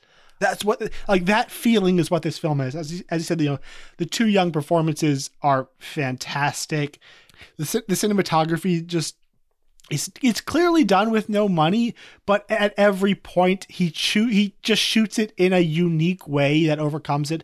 It reminded me a lot of like a Shyamalan film, just that the sense of minimalism where Shyamalan will just allow scenes to play out with a single take, where it's all just the actors and the atmosphere and the creepy tone is a lot like that. I got a lot of Signs vibes, just like Signs, Unbreakable, like just the tone wise. He's able to capture the identity of a location in a similar way, I think. Yeah. The small town we see. There's just so much character and personality. Like the plot is so simple. The final resolution is good, but not amazing. But the experience of this film is just like how much he gets out of absolutely nothing. It's just, as an exercise in film craft and technique, it's just mind blowing. So number 5, James? So number 5 for me is Emma. Like I said, I really enjoyed just like every bit of the 2 hours I spent sitting in front of this play. Like the performances I think are fantastic. Anya Taylor-Joy it's just fun to watch her. Like all of the different quirks she has, the different, like she's got such an expressive face, and the way she's able to like deliver a joke just with a look or her body language is like just the great moment from the trailer, like the way she kind of pushes open the carriage window. There's so much packed into everything she decides to do. And I really like Johnny Flynn a lot as Knightley. Like he feels like a solid like dynamic for her. Okay, apparently everyone in the world not only knew who Johnny Flynn was, but had strong opinions on Johnny Flynn before they saw this movie. I did not. Yeah, this is me discovering who this man is. Okay. Based on the one thing that I know of him in it, which is this. I really like him. Like I feel like he's able to deliver this style of dialogue super effectively. Like he doesn't. It's not like sometimes you'll have performers who I feel like are almost fixated on the words themselves and the way these sentences are structured, that some of the emotion gets lost because of how foreign this way of talking feels. But he's able, and really this whole cast is able to get through this dialogue in a way that feels like it's like modern emotions and sensibilities through the dialogue, and I think he's really able to excel at that as well. Yeah, I love the color palette of it. It's such a bright, fun-looking movie. It's a fun movie to exist in, and I'm really glad that so you really loved it, and my sister loved it and bought it, and that's why I ended up watching it. And I'm glad that it has these vocal apologists to try to put it in front of more people. That will show up later on my list. My number 5 is Soul. So bear in mind that I've only seen this once, and usually I have to watch Pixar films a couple times to really get them and really solidify my feelings on them. I am an enormous fan of Pete Docter. Up is my favorite Pixar film. I think Inside Out is like my number 5 Pixar film. And Monsters Inc. is probably like number 6. I just adore the man and the way he makes films. And there is so much of that in this film. Now, mind you, I've only seen it once, and I didn't adore Up the same way I do now when I first saw it. I didn't adore Inside Out the way I do the first time I saw it. But it feels just a little lackey. Like everything great is there. The core theme is beautiful and profound. The animation is amazing. Just the jokes, they all land. The pure creativity and ideas of what is happening, the way the most abstract concepts are visualized and personified, all of that is amazing. And I'd say up to the level of the way it was done Inside Out. But I feel like it's missing either like a plot line, maybe an extra character arc, or maybe like a small series of setups and payoffs. Like it feels like it just kind of ended rather abruptly, and like the character arcs are satisfying, but I don't know. It just felt like it was missing just one thing to take it from a really good movie to the kind of masterpieces that are in the top 10 of Pixar's. I like it a lot, but just there felt like there was something lacking about it in the end, in the way it ended. I don't know. I'd have to watch it again to really solidify my thoughts on what that element was. Yeah, that's kind of how I felt. So this didn't end up making my top 6, these movies that I really like without too much of a hang up. And it's weird. I really enjoyed it. And I need to give it a rewatch. And my first viewing may even have been comparable. Like I watched it in a big group, and there wasn't like a lot of talking, but nieces and nephews and stuff. And so I kind of want to give it another. Well, I mean, since it's Pixar and Pete Docter, I will, without question, give it another viewing. But I really liked it, and I'm having the same trouble putting my finger exactly on it because I have a few issues with it that I could vocalize, but they're spoilers. Like there's a certain direction that I feel like was set up that they didn't go through with. YouTuber Jenny Nicholson, I saw something she was posting on Twitter, and it was exactly what I was feeling, where it feels like they were thinking about going this way with him, and then decided on doing something else at the very end, and kind of forgot to go and clean up some earlier stuff that hints at this. Like I said, I won't get into I felt like they were about to say something with this character and I'll just avoid it. And it doesn't feel like, to me, it's like, oh, this is what I would have done. It feels like, oh, the movie's going in this direction and they didn't follow through with this. And I would have changed the final moments a bit. But even outside of those, I do think that there's just some, the ideas are all there, but they feel like they're not, no one location feels explored long enough. Like the central ideas don't feel as deeply played out as something like Inside Out or Monsters Inc., where that is just so integral to the film's idea.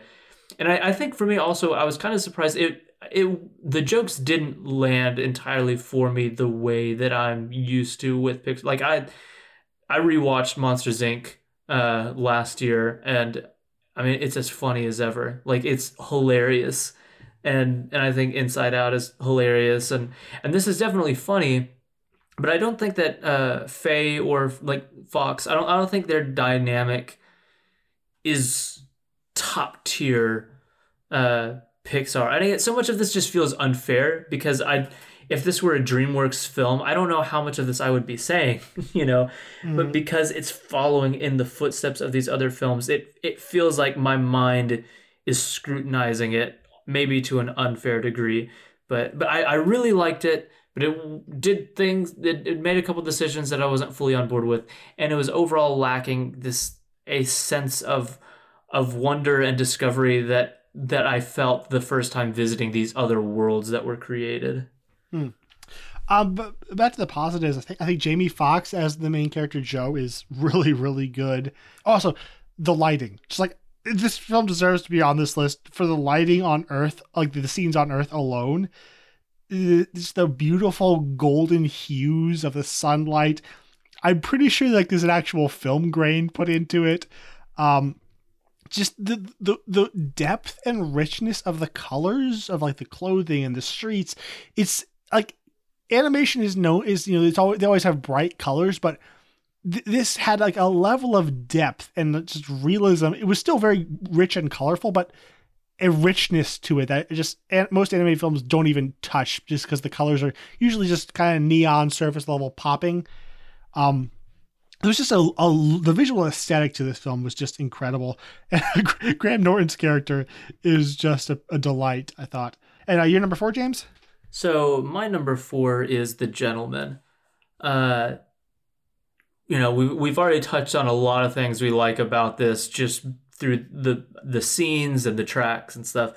But to talk about the movie in a broader way, there's just Guy Ritchie creates such a cool, fun vibe, and there's almost a sense like the more I watch his movies, there's this feel of like participation with it. Like you almost feel like you get to live vicariously through some of the characters and I think a part of that is because his movies so often have like big ensembles that like are a part of like this bigger identity together.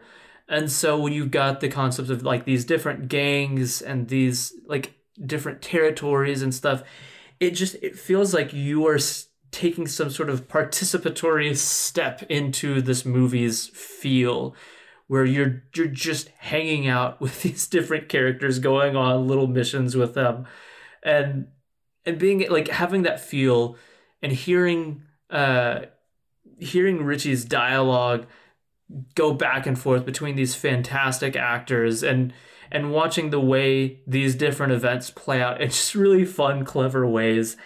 It's just such a fun, hilarious time. There are a couple moments in this that just like, it was like grabbing my side because I'm laughing that hard. Like there's a specific moment where Hugh Grant shouts an expletive. It's hot. It killed the entire theater. It was one of the funniest things ever to me. And in addition to this kind of like almost just like it's so funny. The movie has such incredible, hilarious dialogue. But like maybe the two standout moments are the parts where like it's just his delivery and the single word he says, or like this short sentence he says. And then the other moment is just it's a look that Colin Farrell gives. Like our characters look at him and he makes it's so ridiculous and over the top and funny and fun and more like morbid and weird and ridiculous, but I don't know. Guy Ritchie brings it all together in a way that really works. I really had fun with this movie. That's going to show up later. My number 4 is Tenet. It's a really good movie. It has problems, and people have been talking long and loud about various problems. The sound mixing is terrible, at least as far as the volume of the dialogue. The rest of the sound of the movie is pretty incredible, but the dialogue is not given the attention it should be. That's true. I don't find the plot overly complex. Like it's complex, but in the way that I love from Nolan, like similar to Inception, to where when you watch some directors' films and they're really complex and they're just overly complicated, you can't follow it. it's frustrating because you know, for many filmmakers, I don't have the confidence that they actually know what they're doing, and that the questions I have are going to be answered. But when you're watching a Nolan film, you tell, you know, you're in the hands of a master, and even if I don't understand something now, either it's going to become clear when it's over, or if I go back and think about it and look at it, I will find the answer somewhere in the film. Like he has thought about this, he has worked it out. So you like, even if you're confused, you can have faith, you know, that it will all make sense when watching his movie. So like the complexity on that front didn't bother me, but I do agree with the critique that it is probably his least emotional film. I've never fully agreed with the notion that his films are cold. Like I find Inception very emotional, Interstellar obviously, even Dunkirk. Like Dunkirk made me cry, like I weep. But this one I do agree finally that there are powerful character moments, but it's not deeply integrated into the film. Like it's kind of like, oh, that character had a really satisfying conclusion, but it's not like the whole film was building to a narrative, emotional climax like it does in, say, Inception. So that does hold it back. It's probably mid-tier Nolan for me overall, but what this film does have is just bonkers Nolan scale and bombast. Also, John David Washington and Robert Pattinson being amazing. John David Washington, he's a guy who he stands on Washington's son, so he didn't exactly come out of nowhere, but like it felt like he just kind of showed up in BlacKkKlansman and blew everyone away. And I think he's even better here. He's just this incredible, suave, charismatic presence. A character that doesn't even have a name, has very little, there's very little drama thrown his way, but he just strides through all the chaos he's so charismatic and fun to watch. Just a perfect action star in my opinion. Robert Pattinson, an actor who I also started warming up to in Lost City of Z. He's phenomenal. He's just very relaxed and chill, and just he's kind of the guide for Washington's character, and he's a lot of fun. Obviously Branagh, Debicki, I've already mentioned them. So it's a really it's a lot of classic Nolan, incredible action sequences. The time inversion, it still breaks my mind whenever I try to think about how they filmed some of these scenes, but it's so just awe-inspiring to watch how it plays out. The way he shoots for scale, no one can do it like him. So yeah, it's more just amazing Christopher Nolan magic. Not as perfect as some of his other films, but still really good. So this is one that ended up missing out my list, and I almost feel like I need another viewing to really even feel comfortable like conversationally bringing up my thoughts on it. I was super high on it whenever I first left. It's like just the thrill of it was so enrapturing. Like it was just so hard to forget some of these moments. But then as the week went on, I realized that like outside of the thrill of the set pieces and these phenomenal sequences, I didn't have much to grasp. And I want to rewatch it now that I'm more familiar with the plot points and how the film turns out. Like you, I've never found him particularly cold. I get very emotional in Inception. Like whenever the track Time is playing in the third act, like I'm feeling it. Interstellar makes me cry. I cry in like the Dark Knight trilogy. The warmth and humanity between Bruce and Alfred, and like I've always found him to be somebody who is able to emotionally affect me. But like you, this is one where I did feel mostly emotionally absent.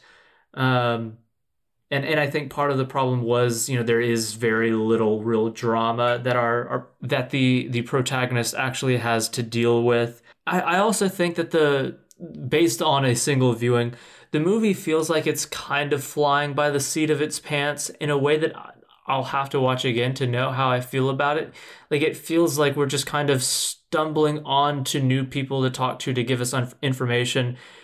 And by the time it's very James Bond in that regard. Like he's talking, this is kind of his Bond movie. So it does have that where like, now we're here and now we're here and no, this, look at this person and we're going to talk to him and now we're going to do this action sequence. Like it very much follows the classic Bond plot formula kind of thing where it's just kind of, it's globe-trotting, but it doesn't always make the most sense. It's doing it because it looks cool and fun.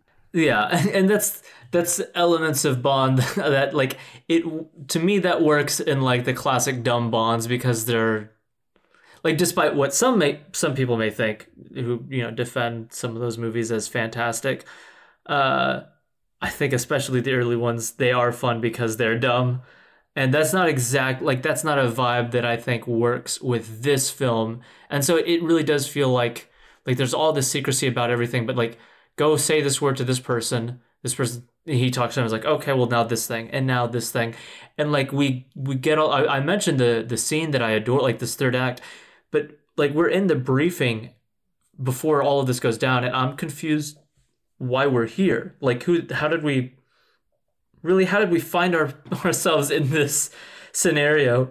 Who is technically? I think a lot of the plotting will be cleared up in multiple viewings. It could be, but I don't know. It just on initial viewing, it really, I don't know. It felt kind of slapped together. Like he took individual sequences, put them all on the table, and then slapped them together without a whole lot of coherence in terms of like why we're here and why we're now doing this and doing this and doing this.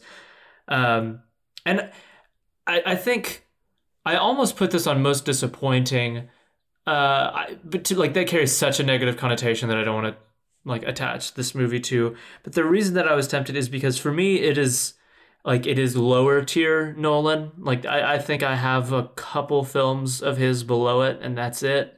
And I'm not even sure about that, which is again like, I mean, trying to really place it without subsequent viewings is futile.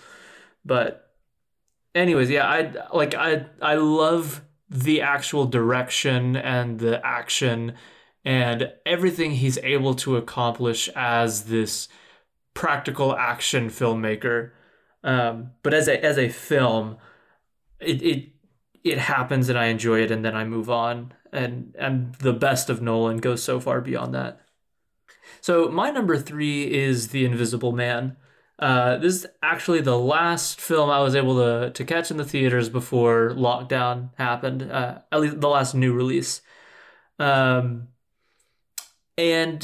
I really loved it. I really love Leigh Whannell. I think visually he's just such a unique voice. I loved him whenever he did Insidious Chapter 3 and like people just kind of pretended like it never happened. It's just received in with such shrugged shoulders. But there was a third Insidious movie? Oh, there's 4 now. I heard the fourth one is true crap. But he did the third one and it's a prequel and I really loved it. He's not quite Juan, but he's able to he understands tension and he understands how to build. It's smart horror. And I really loved Upgrade. It's like he just has such a cool atmosphere and aesthetic to it. And so I was really excited going in here, and I actually liked it more than I thought that I would. It delivered on a lot of the horror aspects in ways that I did not at all anticipate. And its big jump scare shook me out of my seat. And there are several sequences where even though I'm not screaming, I'm just I'm clenching my fists and I'm inching my way back to my seat, and it's such a cool feeling. And so I think there was one scene that almost made it to my my favorites, but I didn't add it because it was more a moment than a scene. I'm not going to spoil it, but just paint. Yep, that's the jump scare. That scene, oh my gosh. It just freaked me out. I think I may have audibly shouted. There was another scene that I almost added, and really I should have, so I'll just mention it while I'm already talking about the movie. But involving the way it interacts with bed sheets. There's a scene that I just thought what an image! What an incredible. Well, there's several of those. Yeah, And like the experimentation he started with Upgrade in this kind of fixing the camera on a single point on this axis and moving it exclusively with that. Like there's this basically a fight scene that's just bonkers. It blows my mind watching it. And so I think there's just a lot of things working together to make this really memorable. I think his direction is fantastic. I think Elizabeth Moss gives, I don't know, maybe my favorite performance of the year. Like, I am close to somebody who has experienced, like nothing to this extent, but who has experienced a very unhealthy relationship and gaslighting. And seeing the way this film cinematically presents that, I think helped it even further because, I mean, it feels like the movie kind of taking reality and exaggerating it enough just to create this 2-hour thriller. But I think her performance is just absolutely phenomenal. There's a scene at a restaurant where like she's trying desperately to plead her case, and you feel like it's not an actress. This is somebody desperately trying to convince you they're not crazy, and she's just incredible. So I'm also looking really crazy, which makes it exactly all the more disturbing. Oh man, I don't know. I really love this movie. I thought it was really great. So my number 3 is Hamilton. Am I cheating? Absolutely, but there's not that many movies this year. So this is the film stage version of Hamilton on Disney Plus. It's Hamilton. I really don't have much I can say about it that you obviously haven't heard many times over. The music is great. The one big thing I noticed was that it's like a 2-hour and 40-minute filmed stage musical, and it just flew by. I was like kind of shocked at how it did not feel its length at all. Like I was already a major fan of this. I've been listening to the soundtrack over and over again for years before that. And I saw it and I loved it, and it's Hamilton and it's great. Yeah, so I didn't include this because I don't know, trying to figure out how, like, where to slide it in, and I don't know. I kind of took the easy way out and said, well, it's not a film, so I don't have to worry about it. But I also watched that when this came out this year, and I hadn't listened to it extensively, but I was very aware of a lot of the music. And being able to watch this and hear everything in its right context, and seeing all of these performances that you hear all the buzz about, like this very much lived up to its expectation, like, or to the hype for me. Like I was blown away by it. Just the performances are phenomenal. It's endlessly creative, though, like all of the different styles of music they have in it.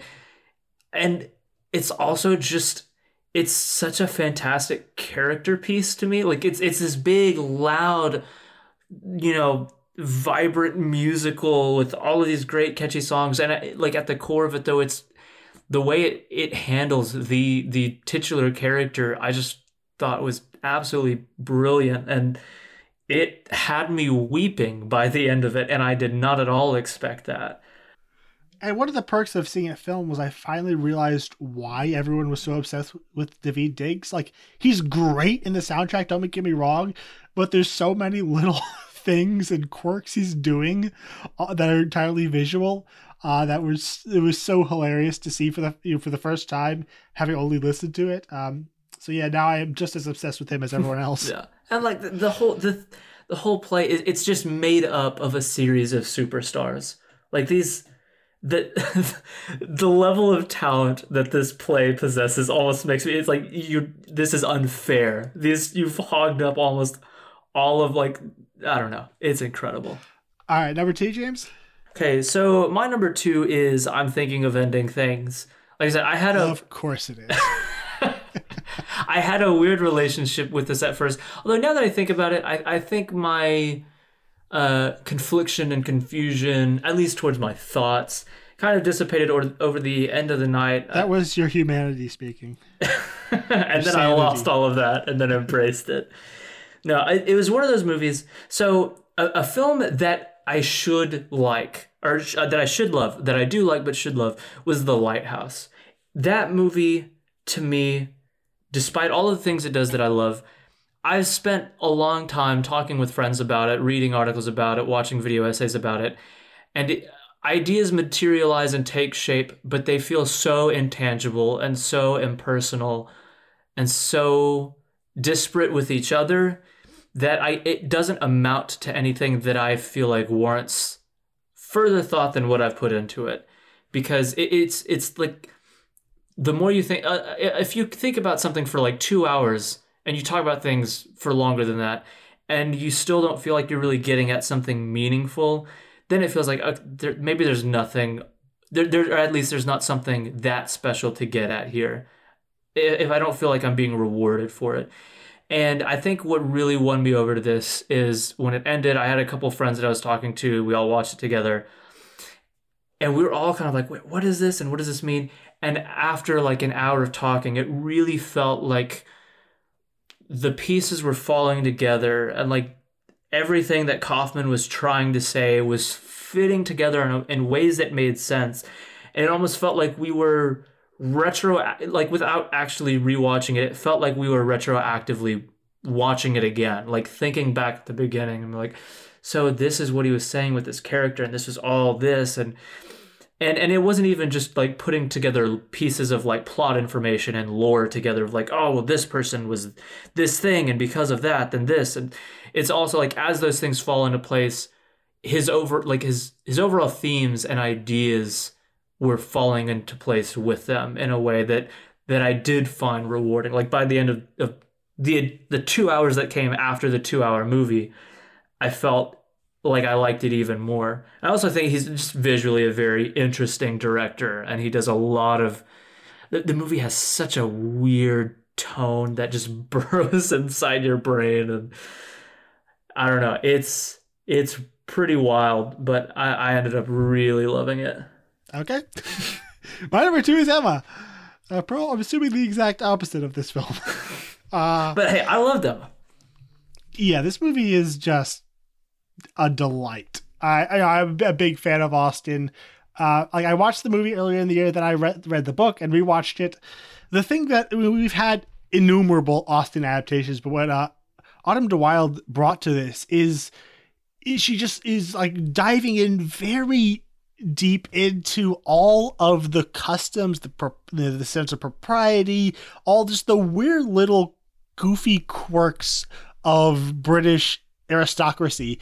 And everything in this movie is like played around that. It's like a comedy of manners in the most literal sense. Like I could call this movie like it's a meaningful glances, the film. There's so much communication happening in just looks, a single line.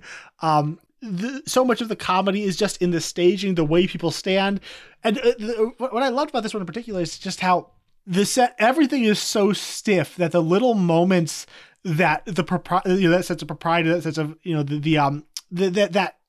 that stiff British aristocracy, the moment that the people slip out of character and actually like show their real emotions, it's so impactful just because of how ridiculous and trussed up these people are. Like, the collars like go way up to their ears. It's like everything is so exaggerated that the moments of genuine emotion that slip out, they hit that much harder. But also like the balance between comedy, because this is an absolutely ridiculous movie with insane characters, but it's able to balance a genuine sense of drama.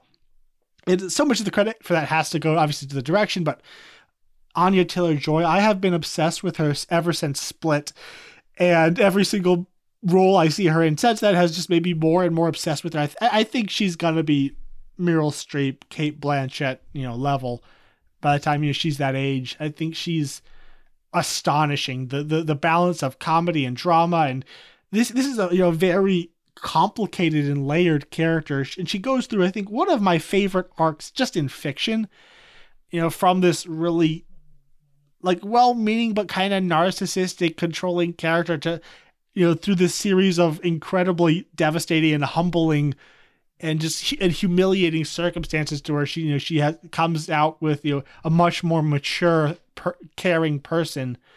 It's just a joy to watch. Johnny Flynn is sorry. That's something that I think really elevated this film that I was already really enjoying was the way they handle her character and her growth. I was surprised with the nuance I found there, where like they're never necessarily playing with one extreme with her. Like even whenever she's at her most indulgent and self-absorbed, it's not like to a complete cartoonish extent.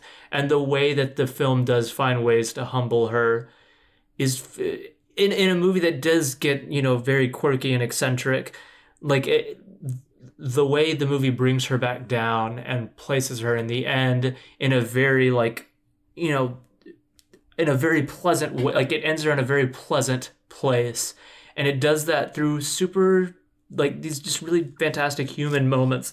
And like these other moments that are also heightened. And it's, I don't know. It's such a, I don't know. I love the character and everything the film does and getting her from point A to point B.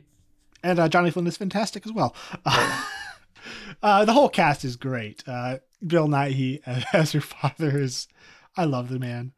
So number one, James, your number one of 2020. So my number one, it's funny, this is the very first time I will even speak this name. But it is The Devil All the Time.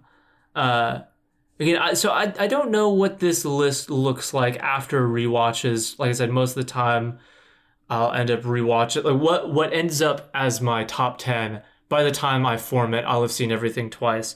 But for now, I'm putting this at my number one.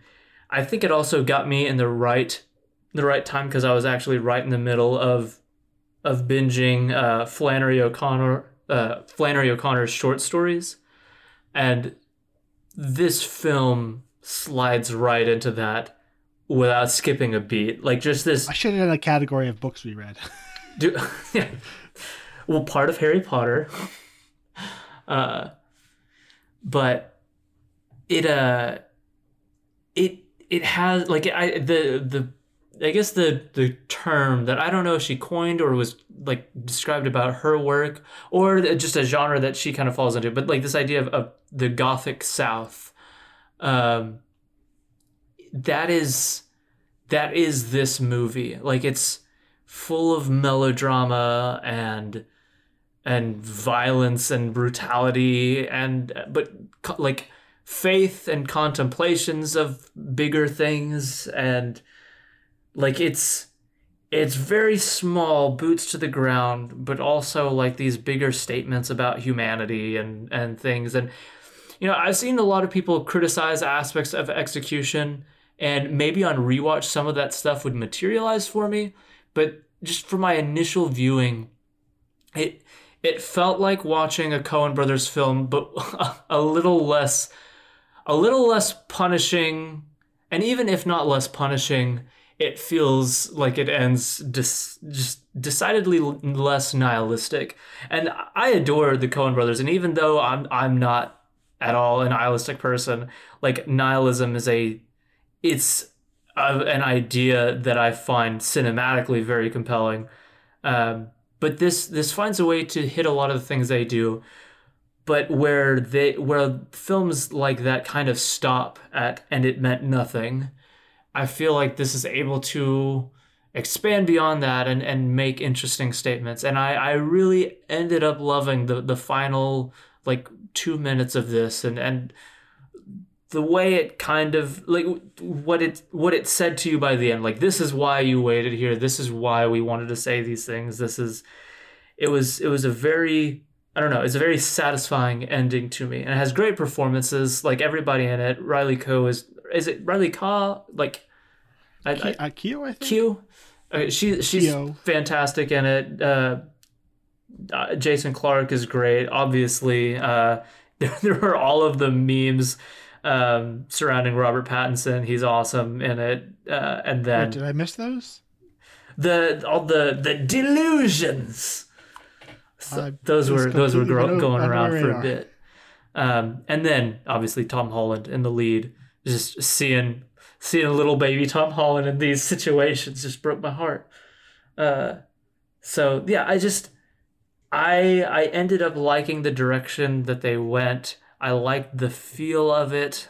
I don't know. It feels so much about it feels kind of tailored to my personal sensibilities.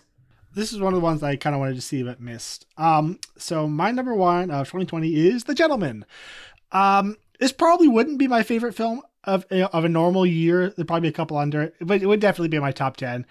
Guy Ritchie is just one of those directors. There's a handful like Shyamalan, Snyder, Abrams, like guys that when they're in top form, they're just like on my rhythm, and I am just completely in heaven watching their movies. And Guy Ritchie is like that when he's working, when his films are working, and that's what 90% of this film is. It's just beautifully dressed, sophisticated people either sitting around talking or just doing violence in very, very cool, beautiful people ways. And they're so much better than I am. And I just want to watch them do these things and, use the most vulgar language you've ever heard in your life. Like it was Shakespeare. It's perfect. This just, we talked about this. The cast is so great. The dialogue is exquisite. I think some of the plotting, I don't know if it actually makes sense. I've seen it 3 times. And I'm still not sure how some of the things worked out. Like it's probably not as tight as a film like Snatch or Lock, Stock, and Two Smoking Barrels. Very similar films, but I think it in terms of just pure sophistication and personality, it beats those out. Yeah, it's a joy to watch. Like I just have to keep repeating that if I talked about it more. I had so much fun with it. I'm just, Guy Ritchie, he stumbled a bit. I like the King Arthur movie kind of, but it's a mess. Aladdin was a thing that happened, but I'm glad to see that he can still do it. He can still fire he can still fire on all cylinders and give us yet another delightful, ridiculous crime film. And just the whole notion of this honor system among thieves, where you have like the actual gentlemen who have the honor system and rules, but also like the punks in the street and guys like Dry Eye who try to game the system and go around and steal things. Like it, just the way he kind of played with that idea of they're all criminals, but just the good guys and bad guys within crime, and and the price to be paid for breaking the rules of conduct and all of that. It was just so much fun. So that was our favorite films of 2020. It's some of our least favorite, but yeah. So that was our retrospective on 2020. Before we close out, I do want to talk about some of the films that we're anticipating for 2021. This is kind of a fraught exercise because it's pretty much assured that some of these films are going to get moved back. I don't think it's going to be as ridiculous as all the films that we lost in 2020, just because, some of the studios are committing to, day and date with streaming and theater releases. And I think some of the studios are just like, it doesn't matter. We got to put it out. So I don't think we'll have as many films moved, but Morbius just got moved like earlier this week. So I think we're not going to see all of these this year, but we're going to do it anyway because I like talking about anticipated movies. All right. So my first one is Mission Impossible 7. I don't believe this is coming out this year, but hey, it's on the list. Yeah, so that is also on mine. I am absolutely ready for some more Christopher McQuarrie in front of my eyes. Yeah. Next one is Black Widow. I'm really looking forward to this. I like the aesthetic they're going for. I love Scarlett Johansson and the character of Black Widow. So I need an MCU. I need some MCU. You got any MCU for me, James? I don't have it over here. I'm sorry. Yeah. The next one is A Quiet Place Part 2. We were like 2 weeks away from this or something. We were so close. A Quiet Place. This close to greatness. Yeah, A Quiet Place was fantastic. The trailer is amazing. I cannot wait to see this movie.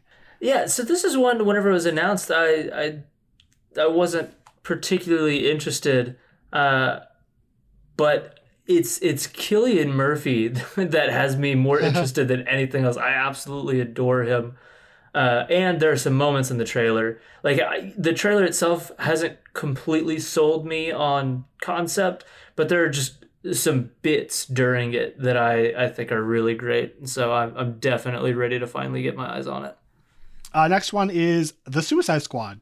It's a terrible title. I hate this trend so much of just taking a title and adding the, and now we have a sequel or something. Just have a backbone, put a 2 on there, okay? Or at least give us, a subtitle, but just the one that gets a pass, and I guess it gets a pass also because it's a reboot. But I have been waiting for a movie just called The Batman. But it's James Gunn, so it's gonna be great. And the sizzle reel they put out at the DC Fandom was bonkers, and I love it. Yeah, so. I'm very hyped for whatever this is. Next one is Death on the Nile. Oh yes, this should have been a 2020 film. When we had our trip down there where we talked about the final Jason Bourne film, I bought the tickets for the release date of Death on the Nile in October, and then it got moved. I still came down there, but we didn't get to watch Death on the Nile together, and I'm so sad. And the trailer for this is beautiful. I was gorgeous. The cinematography, the Depeche Mode song.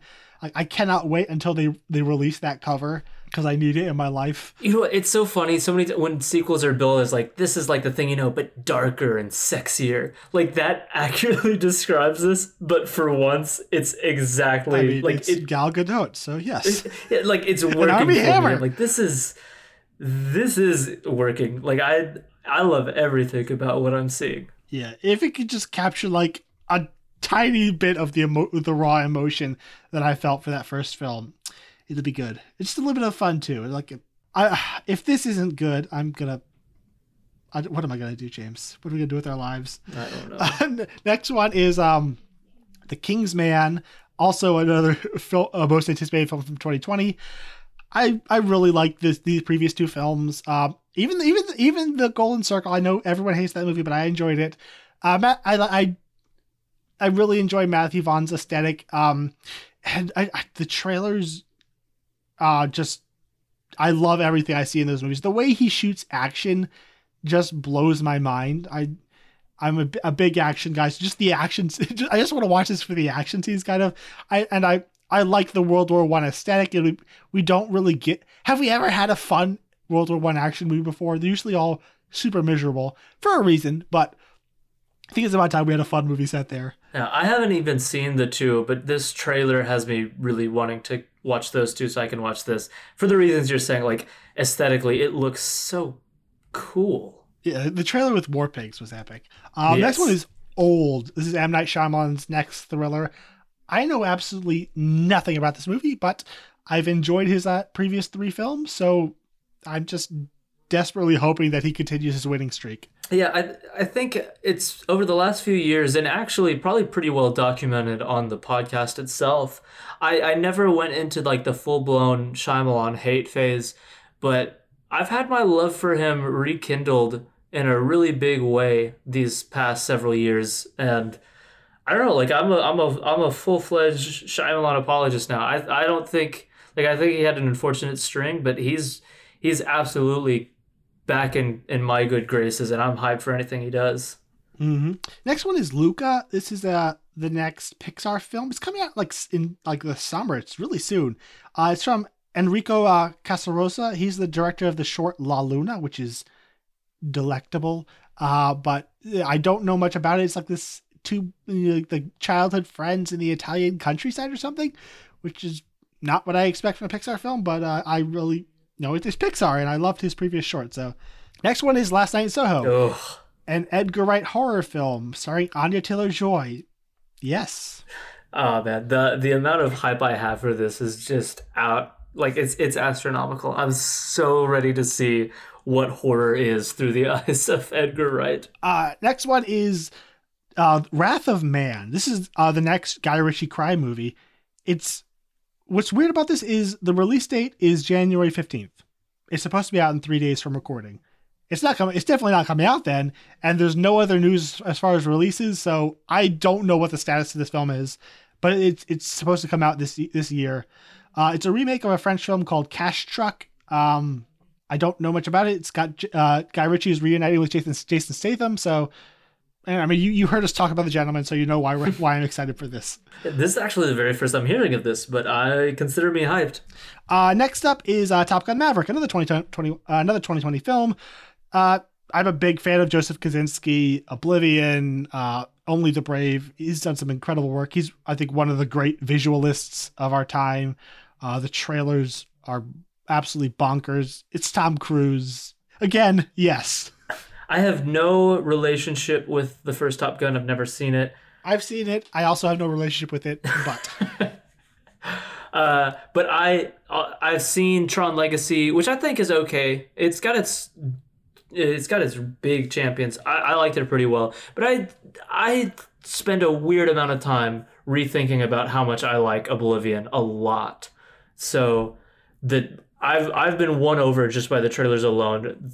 Well, some of the jet stuff is just incredible. So I'll have to finally watch Top Gun and get ready for this one. Another film that Macquarie is heavily involved in. Next up is Dune, another 2020 film. Yep, it's Denis Villeneuve. I'm not as in love with him as everyone else in the world, but I still love him a lot. And I read the Dune book, didn't love it, but still, I can't wait to see this movie. Yeah, this is 100% my most hyped. I'm gonna try to, after I'm finished reading Harry Potter, I'm going to try. This delay has helped me. I'm gonna try to read the book before the movie comes out. I am as in love with Denis Villeneuve as everybody else. So then you're is. Definitely not reading it before the movie comes out. Oh, all right, shut up. Trust me, I'll prove everybody wrong. I'll prove you all wrong. But anyway, I love the trailer. I love the cast. I love the aesthetic. I am just over the moon for this.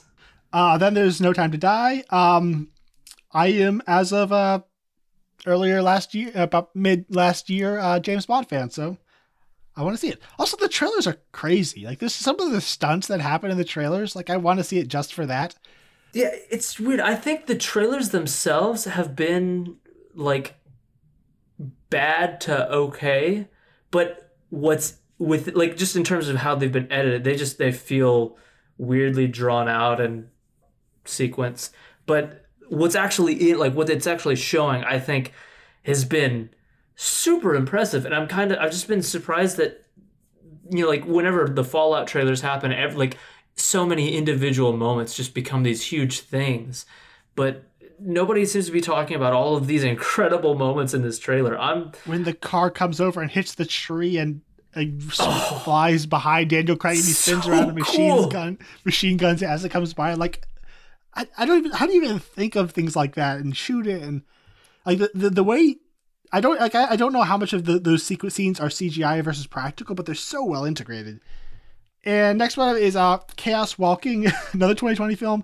This was on my most anticipated for 2020 because of Doug Liman. And then my anticipation for it slowly dwindled as the year went on because of just all the bad news, the delays, the reshoots, the things people were saying about the film pre-reshoots. And then the trailer came out, and I really love that trailer. So my excitement is up again. So I don't know what to expect from this movie. I am afraid it's going to be terrible, but my excitement is still there. Daisy Ridley, the blonde hair doesn't entirely work, but I love her. And Tom Holland, like, Doug Liman makes fun movies, so I'm expecting it to at least be fun. And the stories, I've read the books, the story's pretty decent too. So I don't know. Yeah. I wasn't convinced this was going to happen until the trailer. I was thinking, like, they've got the finished product, but it's going to get tucked away somewhere and nobody's ever going to see it. I wasn't a huge fan of the trailer, but I absolutely love Mads Mikkelsen, and if he's willing to go and put that weird fur coat on, then if that's something he's willing to do, then I will make my way to a theater to see why. Mm-hmm. Next one is Infinite. This is the next Anton Fuqua movie starring Mark Wahlberg. I don't know much about it. It's some kind of sci-fi, I think. Anton Fuqua is just a really fun, reliable director, so yep. Next one is The Beatles Get Back. This is a Peter Jackson documentary on the Beatles. I guess it's like uncovered archive footage of like one of their late career recording sessions. Did you see They Shall Not Be Forgotten? They Shall Not Grow Old. Did you see that? I have not seen it yet, but I've really wanted to see it, and I heard so about good. This. I've heard nothing but phenomenal things about it, and I only heard about this documentary a couple of weeks ago, but it has me really excited because I've actually really started becoming more interested in documentaries, especially documentaries from like narrative filmmakers that I really love who also, spend a significant amount of their career doing documentaries. Ron Howard's doing a bunch recently. I saw that. And so like it's like, I don't know, it is a medium that I have not engaged with in any real meaningful way. And so sorry, go ahead. Well, so I want to put more effort into familiarizing myself with it, and just all of these different, phenomenal pieces of art that I've just been ignoring for so long. And I think it's super cool. We're both Hobbit apologists, and we both love the King Kong. He's never fallen out of my good graces, but it is cool. I think it'd be neat if he just became this acclaimed documentarian. He's already such a fantastic historian, and all the work he's put into restoration and saving different pieces of history and old church. He's done a lot of really cool things, and the guy cares about history. So I'm very interested in what all he plans on doing on this new path. Yeah, I don't really watch that many documentaries. Nothing against them. It's just whenever I have an opportunity to watch something, I'd rather watch a narrative film. But They Shall Not Grow Old was astonishing. I thought just the technicals alone was incredible. What he was able to do with that, but the story he told about these British soldiers in World War I was so moving. Please, give us another narrative film, Peter Jackson. But I'll take this film in the meantime. Then there's a West Side Story, Steven Spielberg, a musical. Yep. I can't believe that this hasn't been a thing before, but now that those two, that name has been thrown around with that genre, I am very excited to see what this is like. A couple more that don't have any release dates, but they're supposedly set for 2021 releases. Again, these two films that were on our 2020 list is the two films from Taylor Sheridan, Those Who Wish Me Dead, which he's writing and directing, and Without Remorse, which he wrote. Very excited. Without Remorse is one of my favorite novels. Yeah, it's the what's the Jack Ryan universe or something? Yes. Yeah. It's directed by the guy who did the Sicario 2, which wasn't an amazing movie, but I thought it was pretty well directed. Yeah. I'll agree with that. Sicario 1 to me is one of the greatest films ever made. It's hard to compare with the first one was Denis Villeneuve, but as far as just tense thriller work, it was good. But Wind River was horrifying and amazing, so I'm really excited to see what he does. With even sharper directorial chops. Angelina Jolie is the star, I believe. Then there's the two Snyder films, Army of the Dead. Yes. And the Snyder Cut. I can't believe it's actually happening. But, what a journey. What an absolute mad journey. So, yeah, that was a lot of movies. I didn't expect to go that long, but if they all come out, this will be a good year, and we won't be as strapped for films in our best of 2021 episode. And I will say, in my defense, I did try to, whenever I was watching new films, usually it was things like The Vast of Night or Emma. It was these movies that I heard good things about and decided to watch. But I really used 2020, I think, in a productive way to catch up on tons of classics, like some Kurosawa, 12 Angry Men for the first time, Citizen Kane for the first time. Godzilla movies. I'm going to throw you under the bus. You remember your final words in our recording for Terminator 2? You said, "I'm going to use these 2 weeks to catch up on a bunch of 2020 movies." And go to his letterbox. There's about 30 Godzilla movies in the last 2 weeks, and 2 2020 movies. So I'm not sorry, James. It had to be said. All of that is fair, and I can't necessarily rebut any of it. But in my defense, I bought the Godzilla Criterion thing. I wanted to finally watch through them all, and they are so digestible. Sometimes I put them on while I was working from home, I was doing other things. Sometimes there are times I want to watch, I'm basically perpetually wanting to watch a movie. I'm never in a state where that's not something I'm unwilling to do. But there are times where I just felt super burnt out after work, where I was technically not having to do anything else. But I still wanted to watch a movie and not think too much, and those are absolutely perfect for that. So, yeah, as work got pretty intense, Godzilla became the way I numbed the work pain. That's what I'm like with 80s slashers. But still, yeah. And while we're bashing on James, can you please, for the love of all that is good and holy, finish The Deathly Hallows? I have been doing a podcast with you for 4.5 years, and I've wanted so desperately to talk about the Harry Potter films. I'm getting genuinely close. Like, I was halfway through it several days ago. I'm like 2/3 through it now. I'm working 10-hour days, and I'm trying to watch other movies, and life is too much. But Harry Potter is like a series this podcast was born to cover. I know. We will get there. I'm not holding my breath because then I would die. All right, so that was our retrospective on 2020. I hope you enjoyed it. If you did, I'd like to ask you to please head over to iTunes and leave us a rating and review.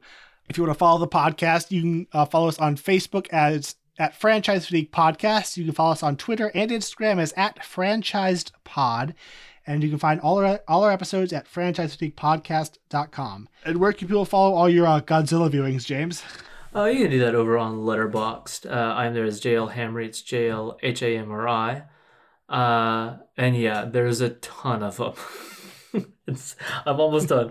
I'm 2 movies away from finishing my Criterion set.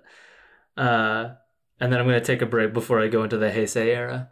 But anyways, you can also find the both of us over on The Outer Rim, a Star Wars group on Facebook. We have a ton of conversation going on over there. Every time we think that content is gonna start being a little bit more sparse, something massive happens. And so like we're at the beginning of this High Republic era that's got a lot of people excited. Got the first book lined up. And I'm hearing good things. So we've already got that, but on top of that, there's this whole slew of shows Disney announced. So if you're still excited for Star Wars and all of this content, and you want to talk about it in a way that facilitates positive conversation, definitely join us over there. I'm also on Letterboxd. There's Gabriel Green, and you can follow me on Instagram as Gabe the Great Green. And I have a YouTube channel called Greenery01 where I put out trailer mashups and movie-based music videos and cool stuff like that. So next week, we're going back to the Terminator series with Terminator 3 Rise of the Machines. That's a movie. It is indeed a movie. And we will talk about it. So until next week, we will see you in the apocalypse. Again.